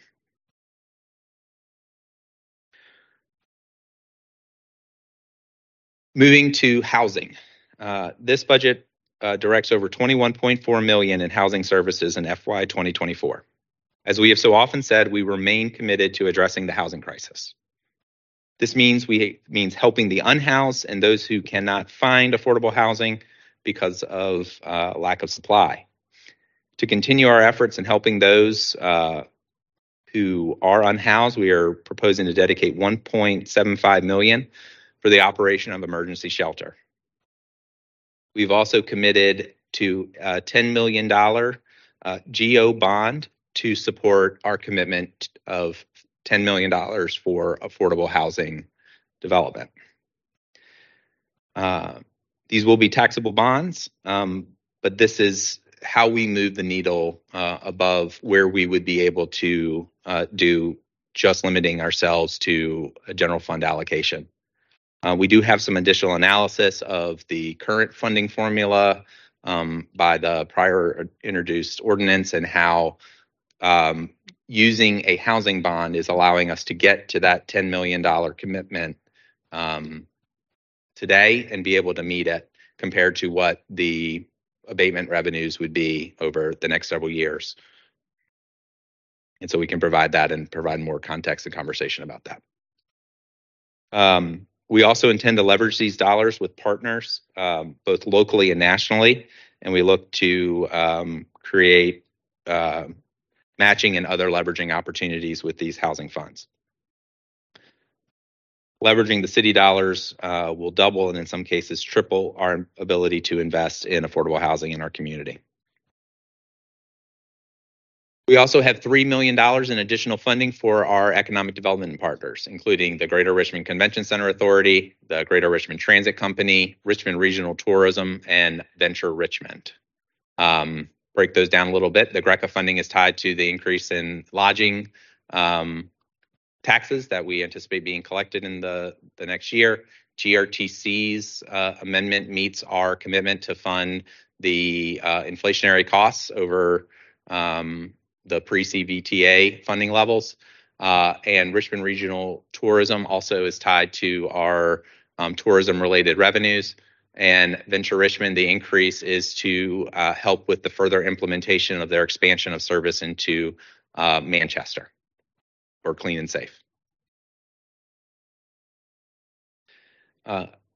This budget also makes a number of investments in our neighborhoods. RVA Green 2050 is the city's equity-centered climate action and resilience planning initiative to reduce greenhouse gas emissions by 45% by 2030, achieve net zero greenhouse emissions by 2050, and help the community adapt to Richmond's climate impacts of extreme heat, precipitation, and flooding. So we have $440,000 dedicated to ensure that 50% of the city's electricity usage will be from renewable sources. We also have an increase of $800,000 to invest in Richmond's libraries to enable them to further expand hours, particularly Sunday hours at a number of additional libraries. We have investments in our solid waste vehicle fleet, adding historical markers as well as neighborhood signage, which has been championed recently for communities that don't have as many resources to invest in the neighborhood signage that some communities have been able to over the past decades. So we want to create equity in how we provide for placemaking and wayfinding within our neighborhoods and communities. We also have one area of public works of maintenance that has been a challenge to fund in the past because it is not an eligible expenditure under straight street maintenance funding or CBTA funding, is alleyways, particularly those that are asphalt alleyways. And so we've dedicated a line item of $250,000 to repair paved alleyways in a number of neighborhoods. All right, so we're moving to, I'll call it one of my favorite parts of the budget, which is what we're doing to support our employees and our workforce. I guess I should say all parts of the budget are my favorite, but this one is particularly exciting. Last year, council, mayor, administration made significant strides in addressing market competitiveness for sworn police and firefighters. This year, we are continuing that effort by funding not just the step that would be expected or committed to in the plan, but also adjusting the ranges for all these positions by 3% in order to try and keep up with inflation. So even those who are at the top pay band at their 27th year or beyond would receive the 3% adjustment, whereas those who are, newer in their careers would receive both the step and the step will be adjusted 3% as well. We are also very excited that this year we are able to propose an 8% salary increase, across the board increase for our general employees. While that is certainly the largest increase, I think in memory for city employees, or would be, I would put it in the context that last year, council and administration were able to provide a 5% wage adjustment for employees. If we are able to receive your support for the 8%, that 13% total adjustment would be roughly equivalent to what inflation has been over the last 2 years as well. So while I would love to feel that this increase was necessary to get ahead, it is really necessary to keep up for the cost of living for our employees. We're also proposing to raise the city's hourly minimum wage to $18 per hour, which is a significant improvement and expresses the city's commitment to a living wage. And I believe the next council work session has opportunities for me to go in further depth on employee compensation. So I believe, so again, regarding strengthening our foundation, to accomplish everything we want to do, we also need to make sure that our internal service departments, those are HR, budget, finance, IT, procurement, are strong. They are the backbone of the organization. I think of them more as the pillars who stand up the rest of the operations of what we do as a city to support our citizens. They're often overlooked, historically understaffed, and under-resourced, particularly in areas like technology. We can't be the city we want to be if we don't have them operating at their maximum and highest functioning levels. Budget, human resources, finance, IT, procurement need additional staff and up-to-date technology to provide the level of service that other departments need and that we all expect. So throughout the proposed budget for these departments, you'll see a strengthening effort for staffing and updates. That includes 8 positions for procurement, a net increase of 7.5 for human resources, as well as 2 apiece for finance and budget.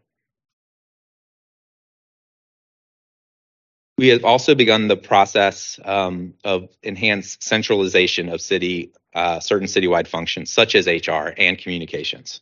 The question of centralization and decentralization is decades old. Municipalities often go through periods of centralization and then decentralization. But when services are decentralized, if an organization doesn't keep up with the regular trainings, oversight, and assessments, you can often end with a very fragmented and inconsistent process. And I think there are places where we have seen that in city operations. So to make sure we are providing consistent messaging and citywide services, we're going to increase the oversight and training capacity for individuals who are physically placed within a department, but are resourced within the central function like HR. We will bring these core services up to the level we need them to be and ensure that we always deliver consistent services. And lastly, speaking to the need that was expressed earlier for enhanced coordination of our legislative advocacy for the city, we are proposing to establish a Office of Intergovernmental Affairs. This position would work with regional, state, and federal decision makers to advance our priorities, coordinate for the promotion of legislation, et cetera. We recognize that collaboration with our colleagues at the regional, state, and federal levels is key to our success. And as the city grows and advances, we need subject matter expertise and a level of professionalism in legislative circles that we currently aren't able to provide. The new office would have one full-time equivalent position, and it would serve as the liaison to government and non-governmental organizations, facilitate the communication of legislative priorities between key stakeholders in the city, and it would serve the dual role of advocating the priorities of administration and city council. With that, Mr. President, I believe open for any additional discussion on the general fund operating budget. Thank you, Mr. Saunders. We're going to go to Councilor Lambert, then to Councilor Roberts, then Councilmember Jordan. Thank you, Mr. President. And I'm so glad to see the Office of Intergovernmental Relations, because I was the Office of Intergovernmental Relations 10 years ago. I'm not going to divulge my age. But I just had a question on the slide number 13 when it comes to affordable housing. Everyone's talking about it. And one of the things in the news recently was the $2.5 million that was committed to affordable housing. You know, our partners in the community risk pointed out that allocation. Had we committed that $2.5 million to affordable housing, and then I see that the mayor put in $50 million over five years, I thought we couldn't use ARPA funds to fund the Affordable Housing Trust Fund. Is that correct? Just clarify. It is correct. We could not provide the $10 million that was allocated in the per year in the 2 years of ARPA funding directly to the Affordable Housing Trust Fund. One of the limitations of the Affordable Housing Trust Fund is its ability to administer non-city dollars, which ARPA was technically federal dollars being passed through the city or being utilized by the city. And so HCD was the one who that department led the NOFAs and the award process, I believe, in conversations with the trust fund, but it wasn't a direct supervisory role for the trust fund at that time. Okay. I would say that in the city's allocation of $10 million to per year to provide for affordable housing, we are going to have to cover the debt service on that. And that is a debt service that's going to be increasing annually as we add a new 10 million and a new 10 million and a new 10 million on each year. Based on analysis conducted by the Office of Finance or by the DCAO, based on the current structure of the ordinance, and given the fact that the city we eliminated the abatement program 3 years ago now, et cetera. So we're coming to the point where we're not going to have new properties rolling off of the abatement program. Okay. And so we would hit a ceiling of about 5.2 million of roll-off abatement funding for the Affordable Housing Trust Fund. So I think 10's more than 5, and we're hoping that by doing it through this mechanism, through bonds, we're going to be able to actually have better planning, better leverage. The private sector is going to know that our capital budget includes an annual 10 million allocation, and they can plan accordingly to be in one of our funding cycles. There's a lot that we need to do, and we need to do it quickly. Mm-hmm. And the housing bond enables us to get investment in the market expeditiously. Okay, thank you. And I just had one other follow-up question.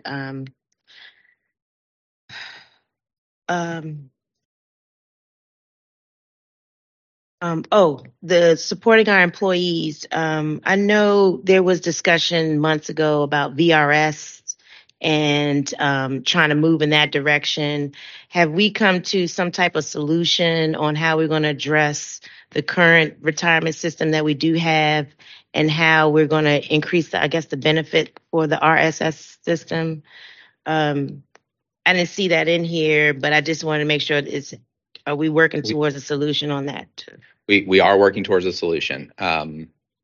VRS has to complete the actuarial study of what it will require for the city to make the transition to VRS, and we are still waiting for them to complete that study. We've been in discussions with them for feels like a year now, and about making sure they have the right framing parameters of what a city transition would look like. But we are in some ways we're kind of in a limbo waiting for their analysis to come back, and then we would be able to present that analysis to council and give you our recommendations for how we would move to implementation. Because the concern I have is that that's an additional cost. That's a huge price tag for us to go to VRS, which is like $50 million. I thought there's something we can do with our current retirement system to kind of address that. Because do we want to incur another debt service of $50 million plus to go to a new retirement system when we have one already? That to me was a little confusing. Hopefully we can have a budget session on this or something to talk about retirement for.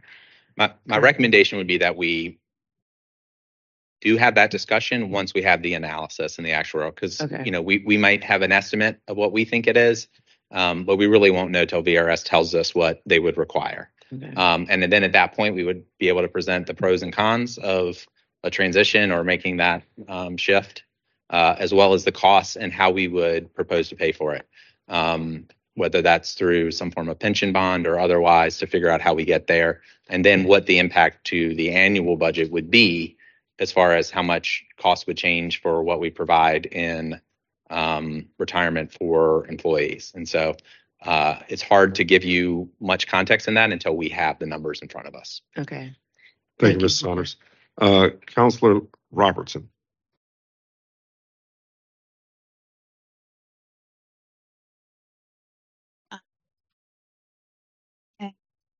I have just a couple of questions. One, as it relates to schools and how much the state ultimately budget for schools, how much is students' enrollment? How much that impact the decrease in the level of state funding? I'd say it has a significant impact because enrollment is one of the variables that they use in their calculation. They use the CPI, they use your enrollment, et cetera. I would need to have the team run some analysis of how much, a change in enrollment impacts the overall funding level. Okay. And so my follow-up question in relationship to that, the policy decision that you're proposing that we use so that there's a standard policy as that the city will use based on increased revenues and the percentage increase that we would appropriate to schools, as to whether or not we should consider enrollment as well as it relates to budget, because the concern is that there's a probability that if the decrease in enrollment is due to population changes and we don't have kids there, that's one thing.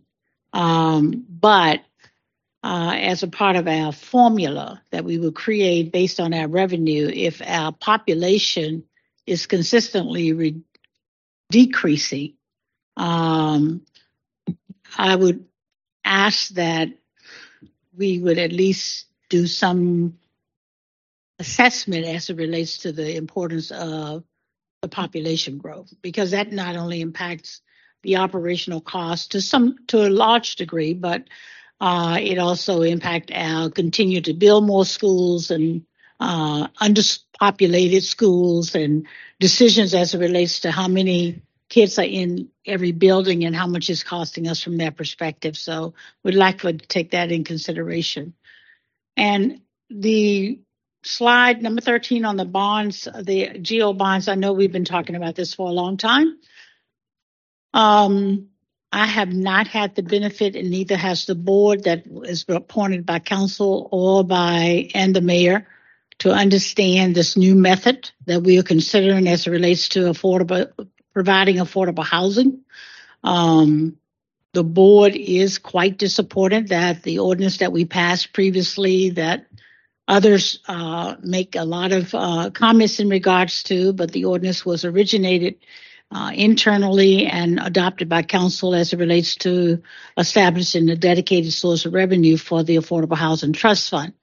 We have also asked that we rethink whether or not the Affordable Housing Advisory Board needs to be rethought, and whether or not there are a housing commission that have an opportunity to look at all of the funding sources that we use for housing to be considered.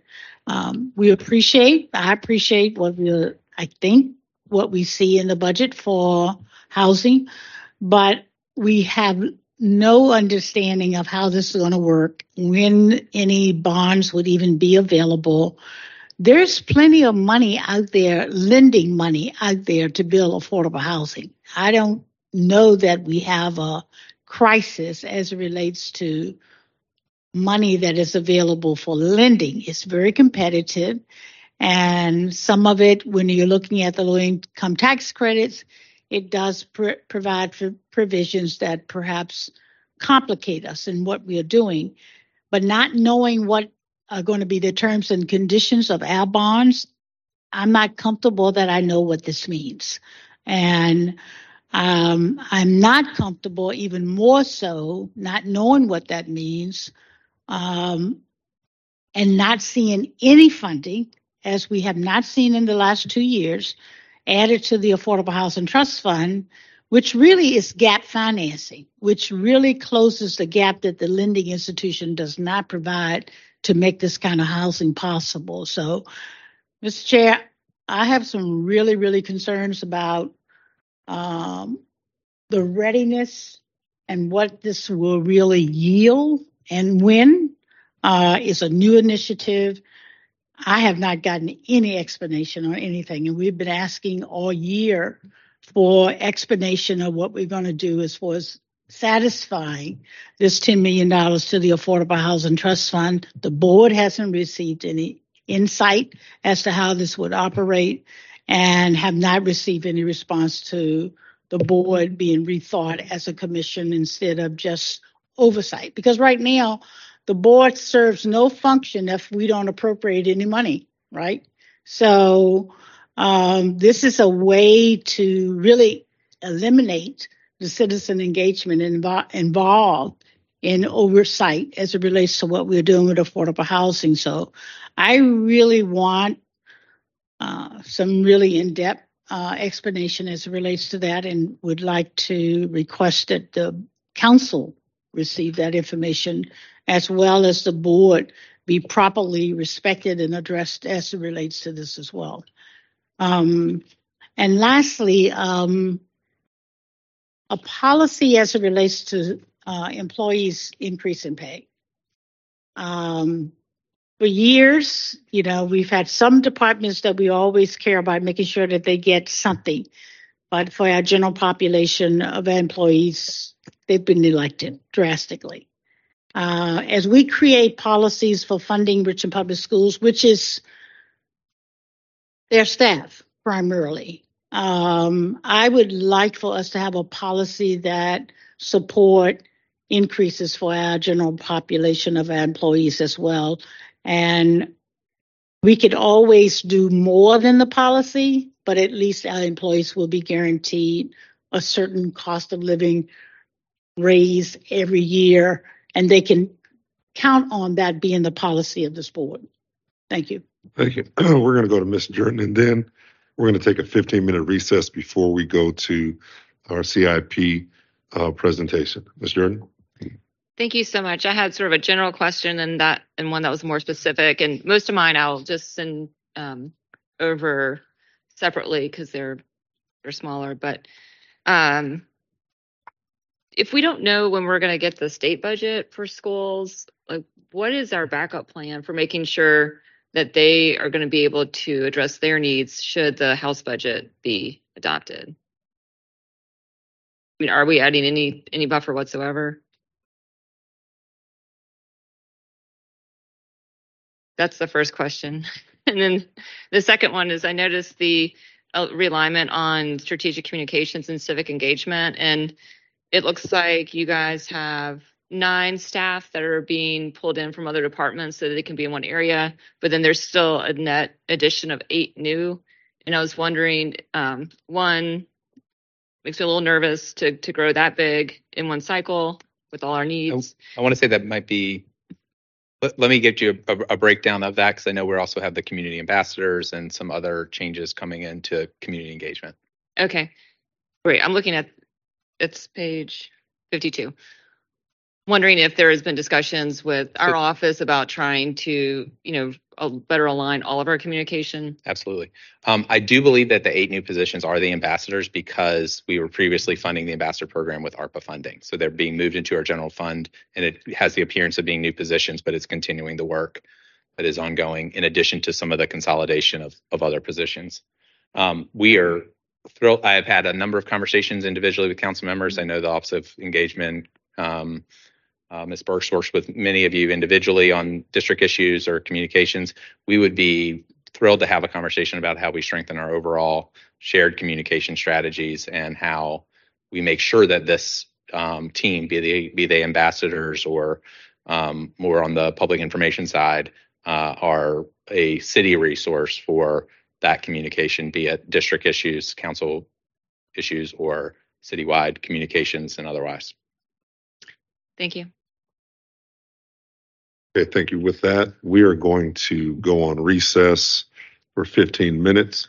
Counselors, we do have food provided in the lounge, so we want to give everyone an opportunity to take bio break as well, and we will reconvene in 15 minutes. Thank you.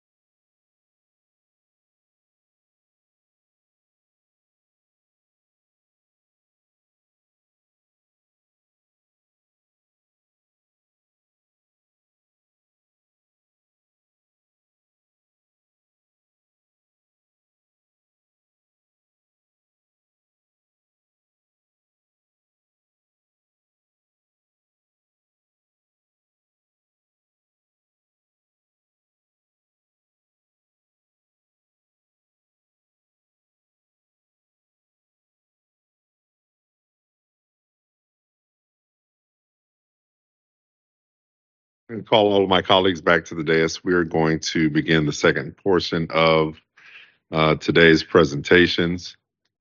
I just want to remind everyone that we have informal that starts at 4, in which we have to cover some important items of business as well. And so I do not want to appear to cut anyone off or push presenters, but I still will ask that we come to order. Amen. I had to throw that one in there. I had to throw that one in there. All right, with that, Mr. Saunders, thank you. Thank you, Mr. President. And again, we'll jump in now with our FY24 to FY 2028 Capital Improvement Plan overview. FY 2024's proposed CIP totals $699.4 million, and the 5-year plan totals $1.6 billion of investment in our community.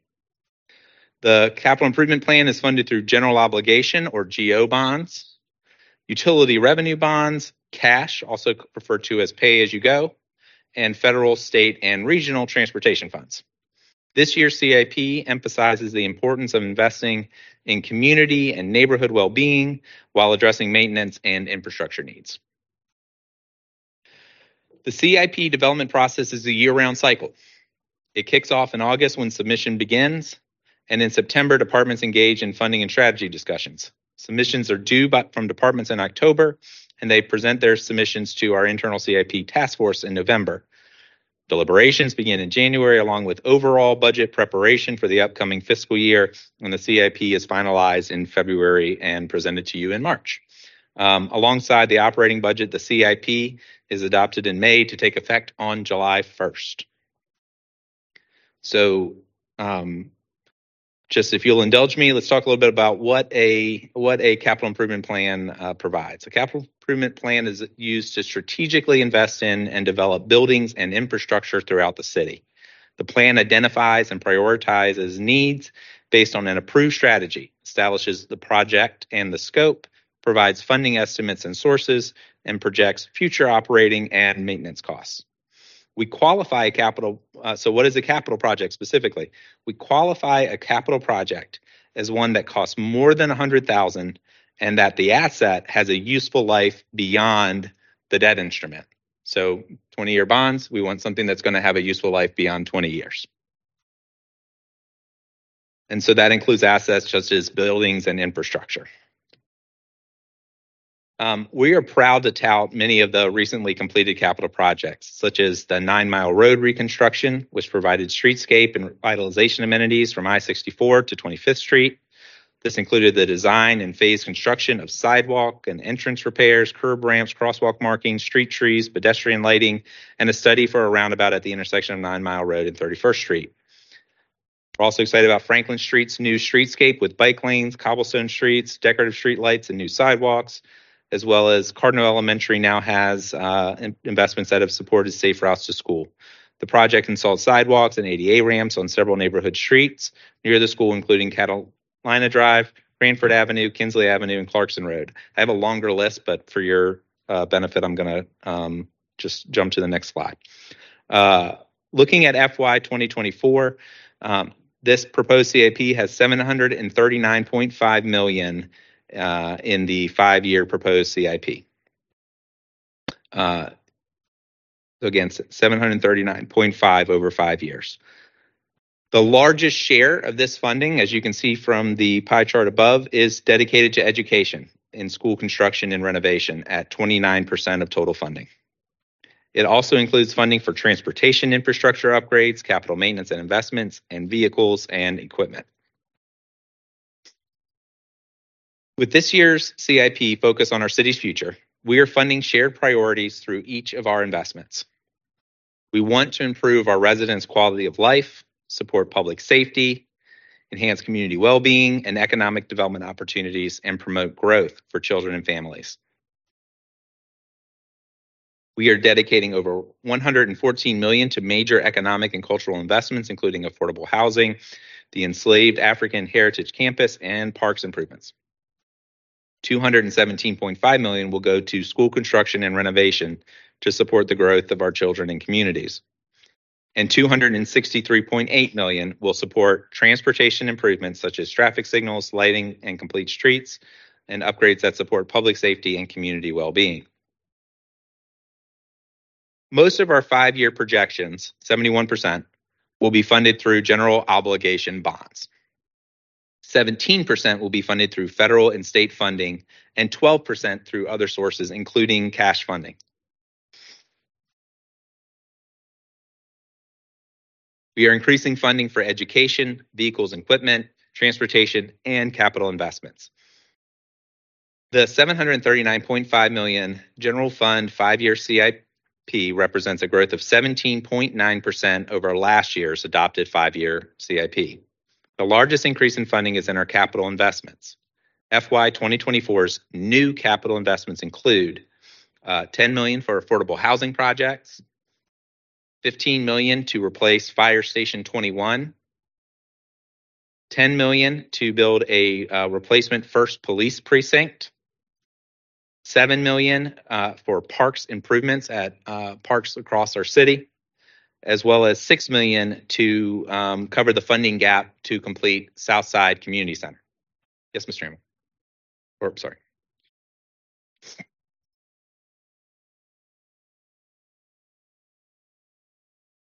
Yes, sir. I believe There is if you could 15 reemphasize. There is $15 million in the capital budget to replace Fire Station 21 in this fiscal year. Yes, ma'am. What's that?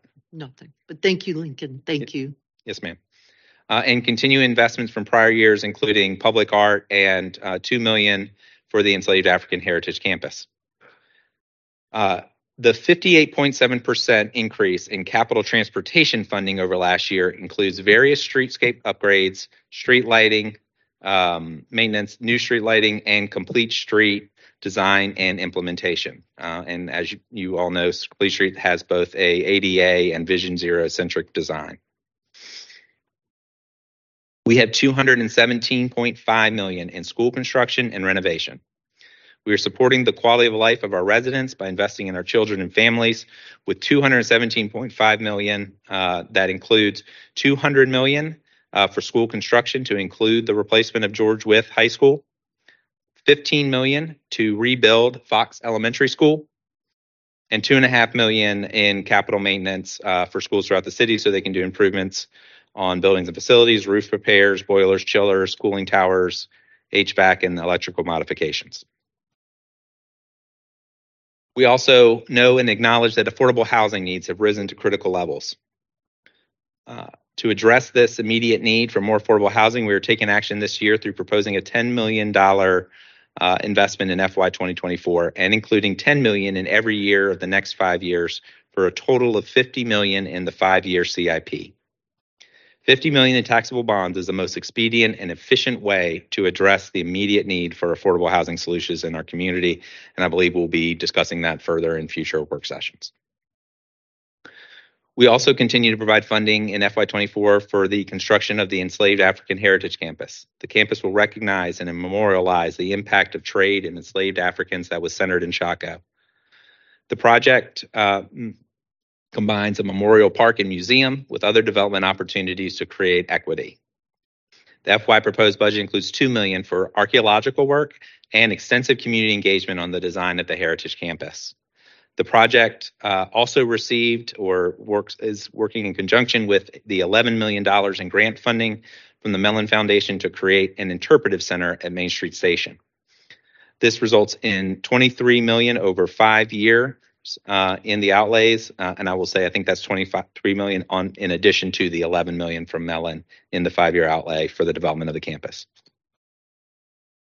Public safety, Mr. Trammell, you get to hear me repeat it one more time. $15 million for the replacement of Fire Station 21, which is much needed, as well as $10 million for the replacement of First Police Precinct, which is also desperately needed.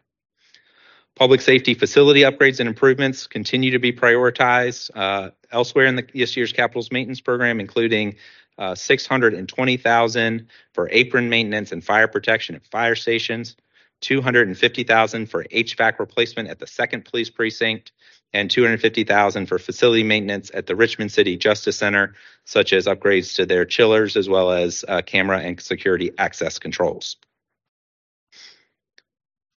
FY24 is also the 2nd year of fully funding fleet with cash from the general fund. This is a financial best practice and creates additional capacity in the CIP for long-term debt. Goes back to the principle. We shouldn't issue 20-year bonds for a vehicle that may last 5. The city's fleet consists of approximately 2,100 vehicles and pieces of equipment. The $10 million in proposed FY24 for fleet replacement from pay-as-you-go cash funding will support purchase of 4 fire apparatus, 52 patrol vehicles, and 9 refuse trucks for solid waste. Prioritizing parks improvements to enhance the city's green spaces is a top priority in our capital investment program, and I would be remiss if I didn't mention also a top priority that council members articulated in the council prioritization process over the last several weeks. A new capital improvement project is established in FY24 and sets aside $7 million for parks improvements, including Bryan Park, Fonticello Park, Humphrey Calder Community Center, the James River Park System, onboarding the 5 new parks that were announced in 2020, improvements to Smith Peters Park, Westover Hills Community Center, and new recreation installments at around Wickham Court. The capital maintenance program also dedicates $3.2 million in funding to various parks improvements, including neighborhoods parks maintenance at over $869,000, improvements to lakes, aquatics, and fountains at $400,000. The Belle Isle Wedge building at $200,000, general parks maintenance at $750,000. We also, as I mentioned previously, have $6 million to complete the funding requirements for construction of Southside Community Center, which we are excited to see move to completion. We are also prioritizing safety through our capital maintenance investments. This budget includes $4.5 million in capital maintenance for maintenance and repairs of the city's flood wall and levee system. I don't think I have to emphasize too much how important that is. As well as $14.1 million in capital maintenance on various facilities, replacements, and upgrades. These include sites such as the John Marshall Courts building, the main library, City Hall, roof repairs at various facilities, as well as an HVAC replacement for animal care and control. We are also committed in this budget to ensuring community well-being and accessibility through dedication of $21 million to Complete Streets projects. When we talk about Complete Streets, we refer to a transportation design that enables safe, convenient, and comfortable travel and access for all ages and abilities, regardless of their mode of transportation. Complete street improvements promote public right-of-way, traffic calming measures, pedestrian crossing improvements, sidewalks, ADA compliance, streets, alleys, traffic control devices, and resurfacing and paving. This year's $21 million is made up of $16 million in GEO bonds and $5 million in CVTA funding. The project was first approved in FY 2022. Excuse me.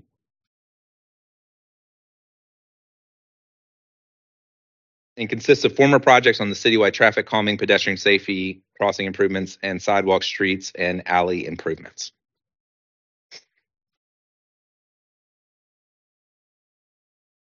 FY 2024's non-general fund CIP totals $332.3 million. Priority areas will address the city's sewer systems with $97.7 million to combined sewer overflow and $61.4 million to sanitary sewers.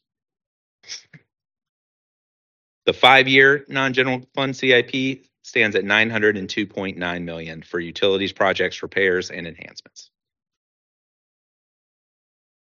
The combined sewer overflow project has $119.7 million in the 5-year CIP for design, engineering, and construction of CSO conveyance facilities on the north and south sides of the James River. The projects will increase wet weather treatment capacity at the wastewater treatment plant, expansion of the Shockoe retention basin, and other CSO control projects. Sanitary sewer projects have $281.3 million in the 5-year CIP to improve and upgrade sanitary sewers, extensions, and replacements. The project has been funded continuously over an extended period of time. Since 2005, the program has taken a more proactive role to rehabilitate sanitary sewers for an additional 50 to 100 years of life expectancy. New gas utilities has a total of $2.5 million in the 5-year CIP for new gas main services and meters to serve the city and neighboring counties, Chesterfield, Hanover, and Henrico. It is estimated that 10,560 feet of new mains and 1,100 new services will be installed in FY 2024. Gas system replacement totals $102.6 million in the 5-year CIP and will replace gas mains, services, meters, and regulators. It includes projects to renew or replace mains in conjunction with projects being done by other city agencies or the state. The utility is estimated to replace approximately 100,000 feet of main and approximately 2,000 services in FY 24.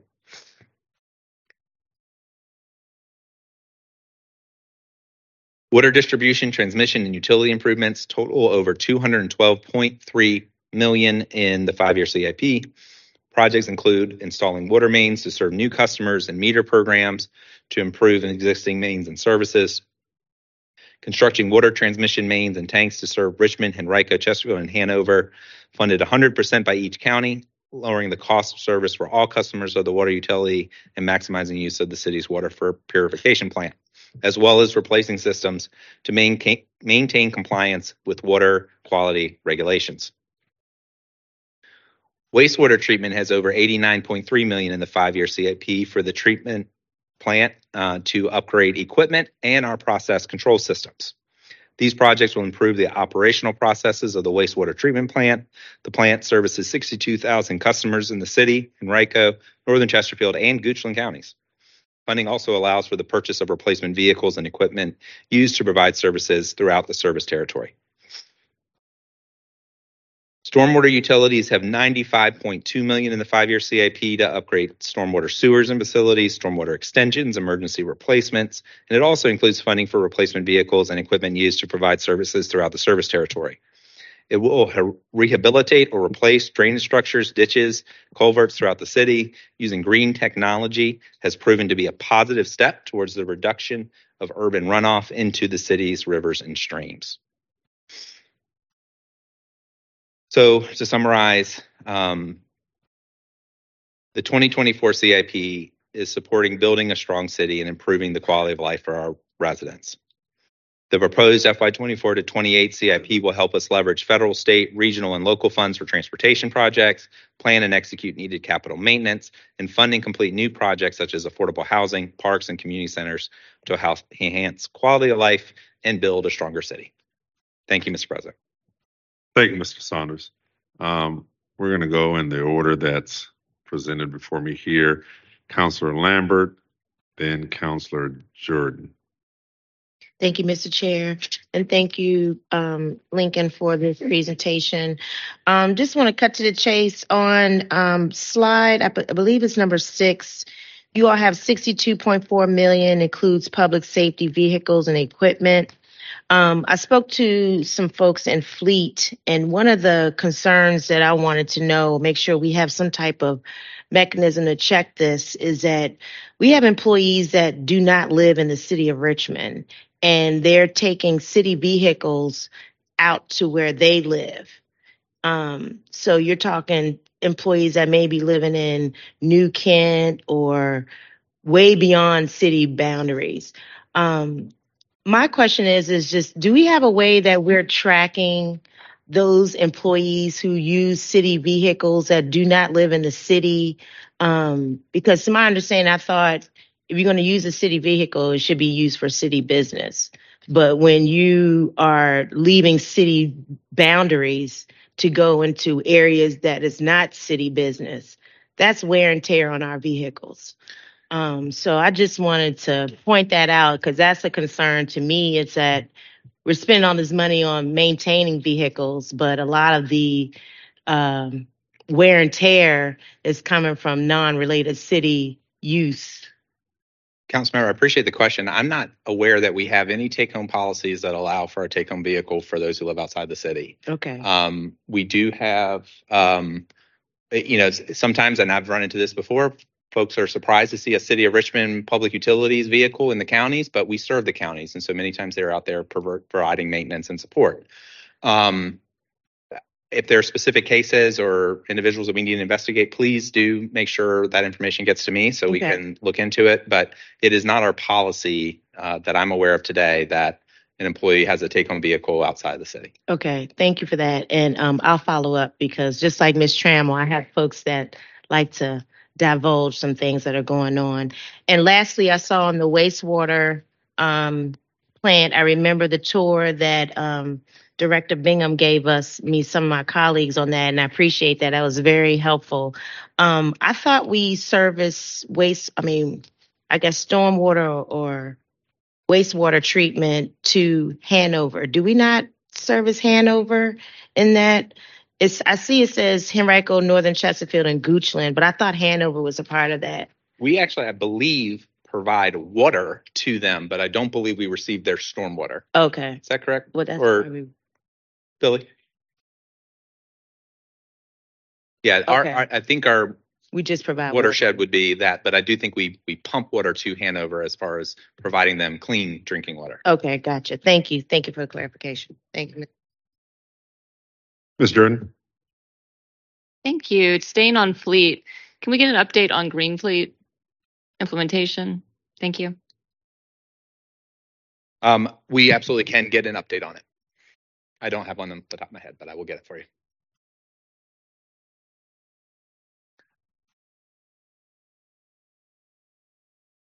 I should have anticipated that one. I know, you knew I was going to ask that question. So obviously I'm a proponent of Green Fleet. We have a Green Fleet plan. We have environmental goals. We have public safety folks who are really suffering from increased risk to cancer from the idling of their vehicles when they're out on service calls.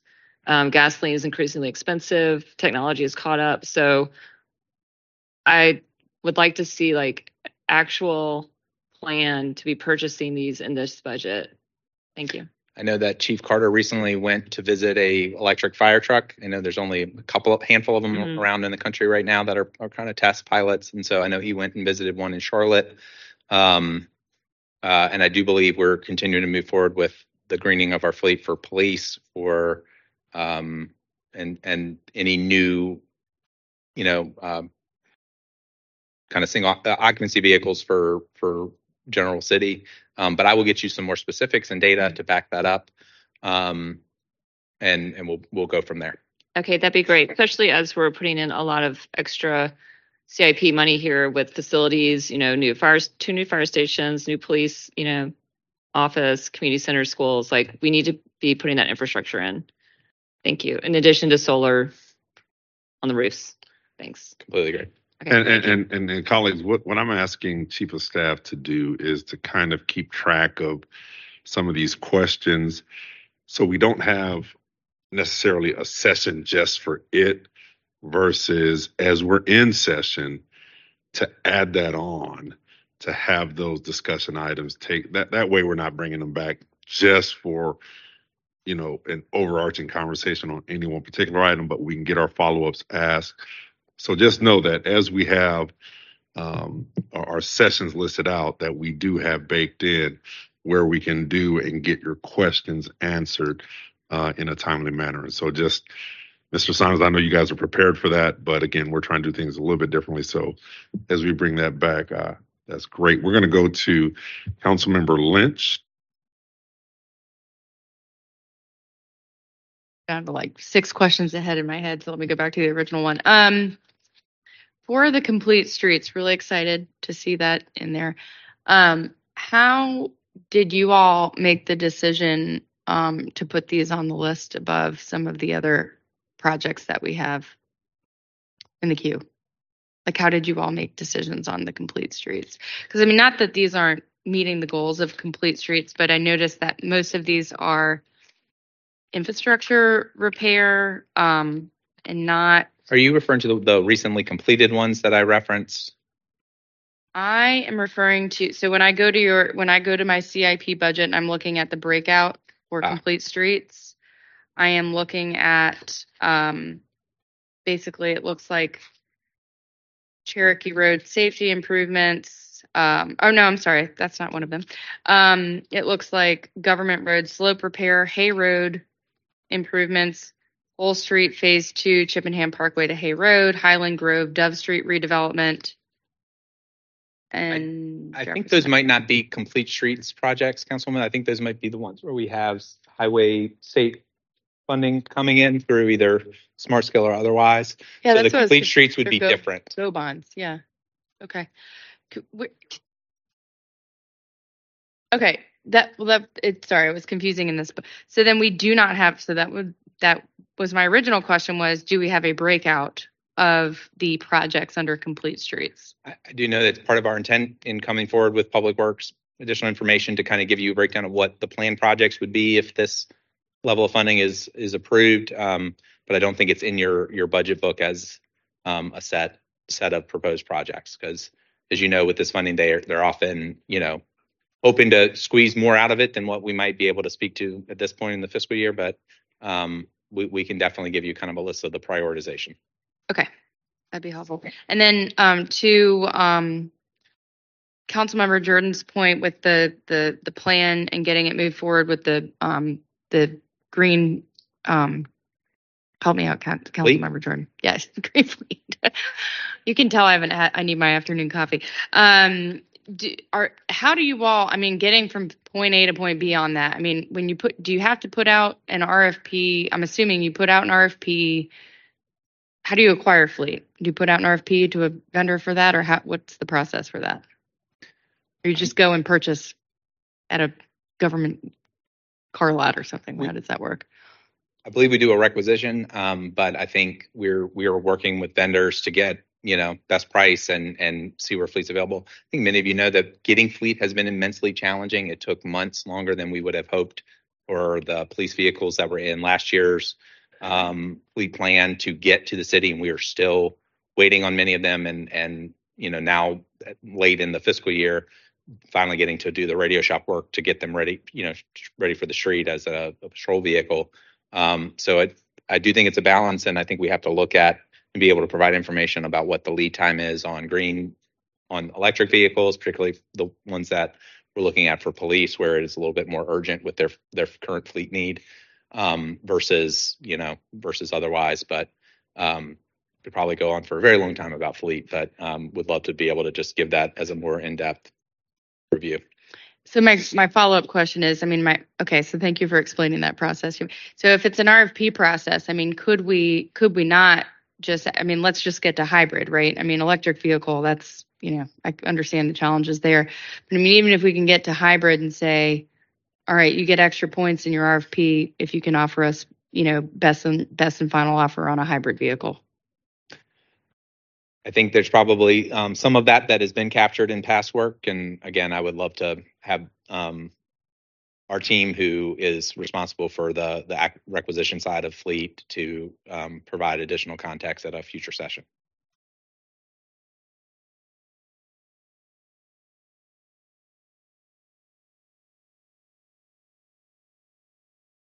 Ms. Jordan? Thank you, President Jones. While we have the complete streets up here, it's wonderful that we're investing to this magnitude across the city. I see a lot of just grass strips and then trees, and I just worry about the maintenance, honestly. So I think anyone who hasn't been down to see the low line and how successful that has been with more natives and things that are no-mow, I hope we have got a strategic plan for all of this additional new streetscape and greening that is both lower maintenance, lower water requiring, and more permeable surface. So do we have anything like that? Because it's a real opportunity, particularly people coming through on the fall line to cross that city boundary and see how invested we are in being a green city and without overtaxing our maintenance staff. Thanks. I know that Mr. Vinson and I had a good conversation with some of our partners in the space, like Capital Trees, and looking to tap into some of their expertise and recommendations as part of our urban forestry planning. And I do think that connects into the broader maintenance for medians, right of ways, et cetera. And so I think there's more work to be done, but I think with some of the expertise we're adding to the city team, we'll be able to have a lot more robust analysis and recommendations, so we don't have to continue with the same sort of plantings or maintenance that we've had historically, and can look at ways that add to sustainability. If I could, if all my colleagues are done, I'll go ahead and ask a couple questions. All right. Ms. Tonneson, again, let me thank you for your work here, and we appreciate the thoroughness of this information. Look forward to receiving specific questions that individual members may have, so the body can be edified. FY 24 to 28, CIP provides $50 million in funding for affordable housing projects throughout the city.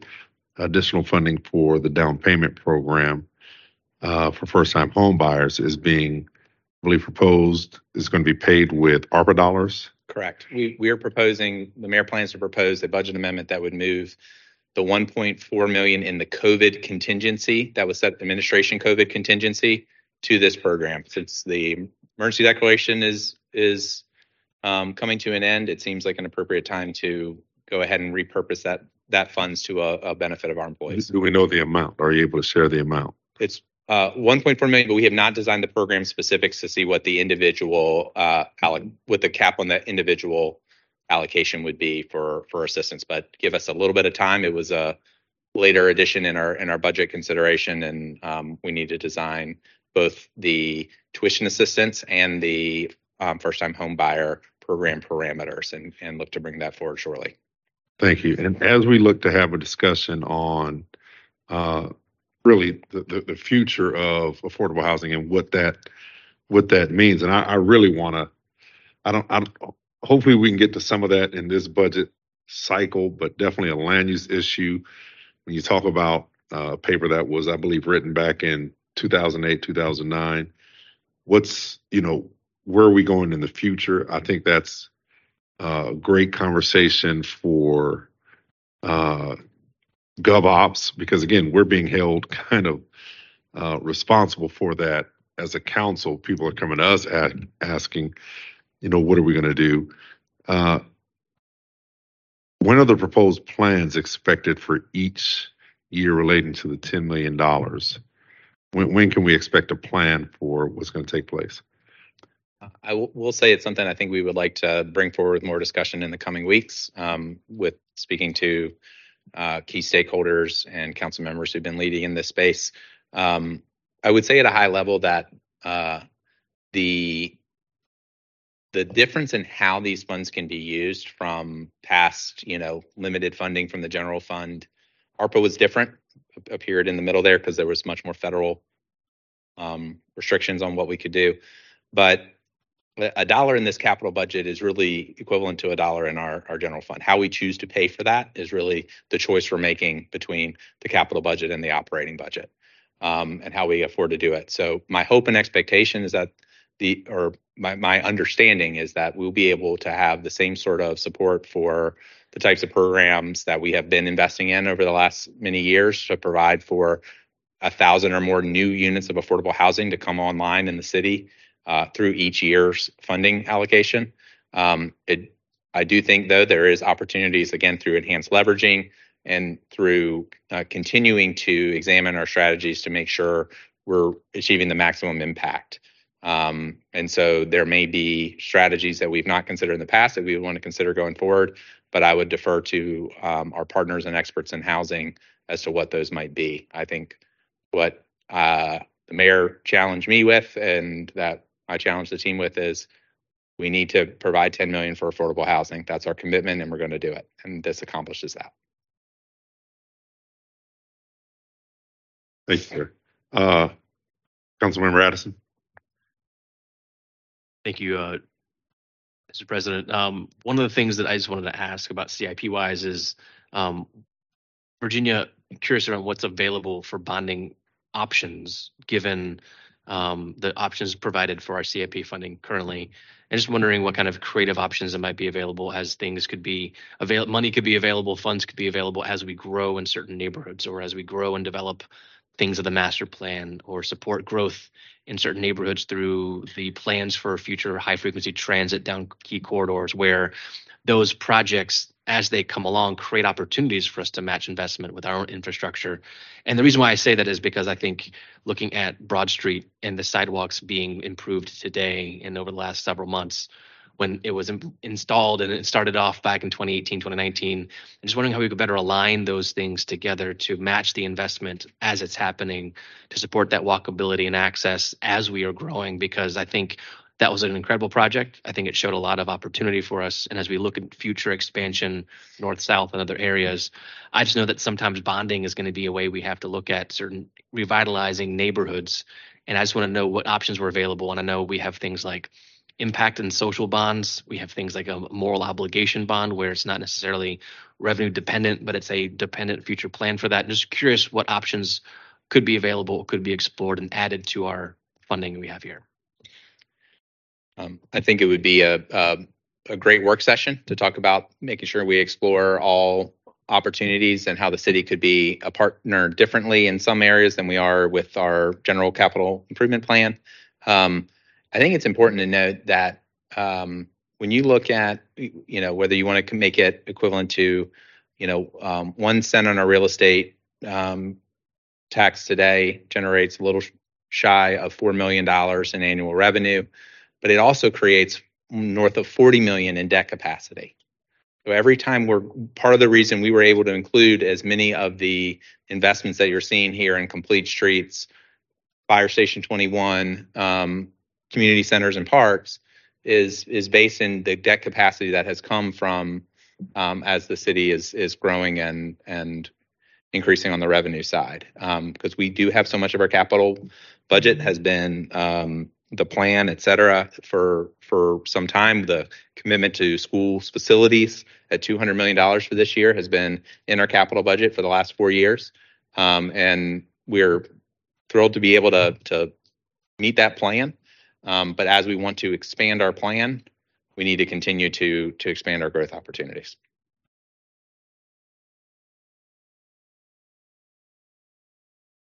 All right, without seeing any further questions, we have one announcement from Council Chief of Staff, and then we will adjourn. Jones. And so on March 20th will be our next council budget work session, to which we will be receiving another presentation on becoming an employer of choice from the administration. But in addition to that, our staff will be prepared to come back with some immediate questions and an analysis of what we found thus far. All right, thank you. With that, colleagues, we're going to reconvene at 4:00 for our informal session along with our closed meeting. Thank you, each and every one of you, for your input.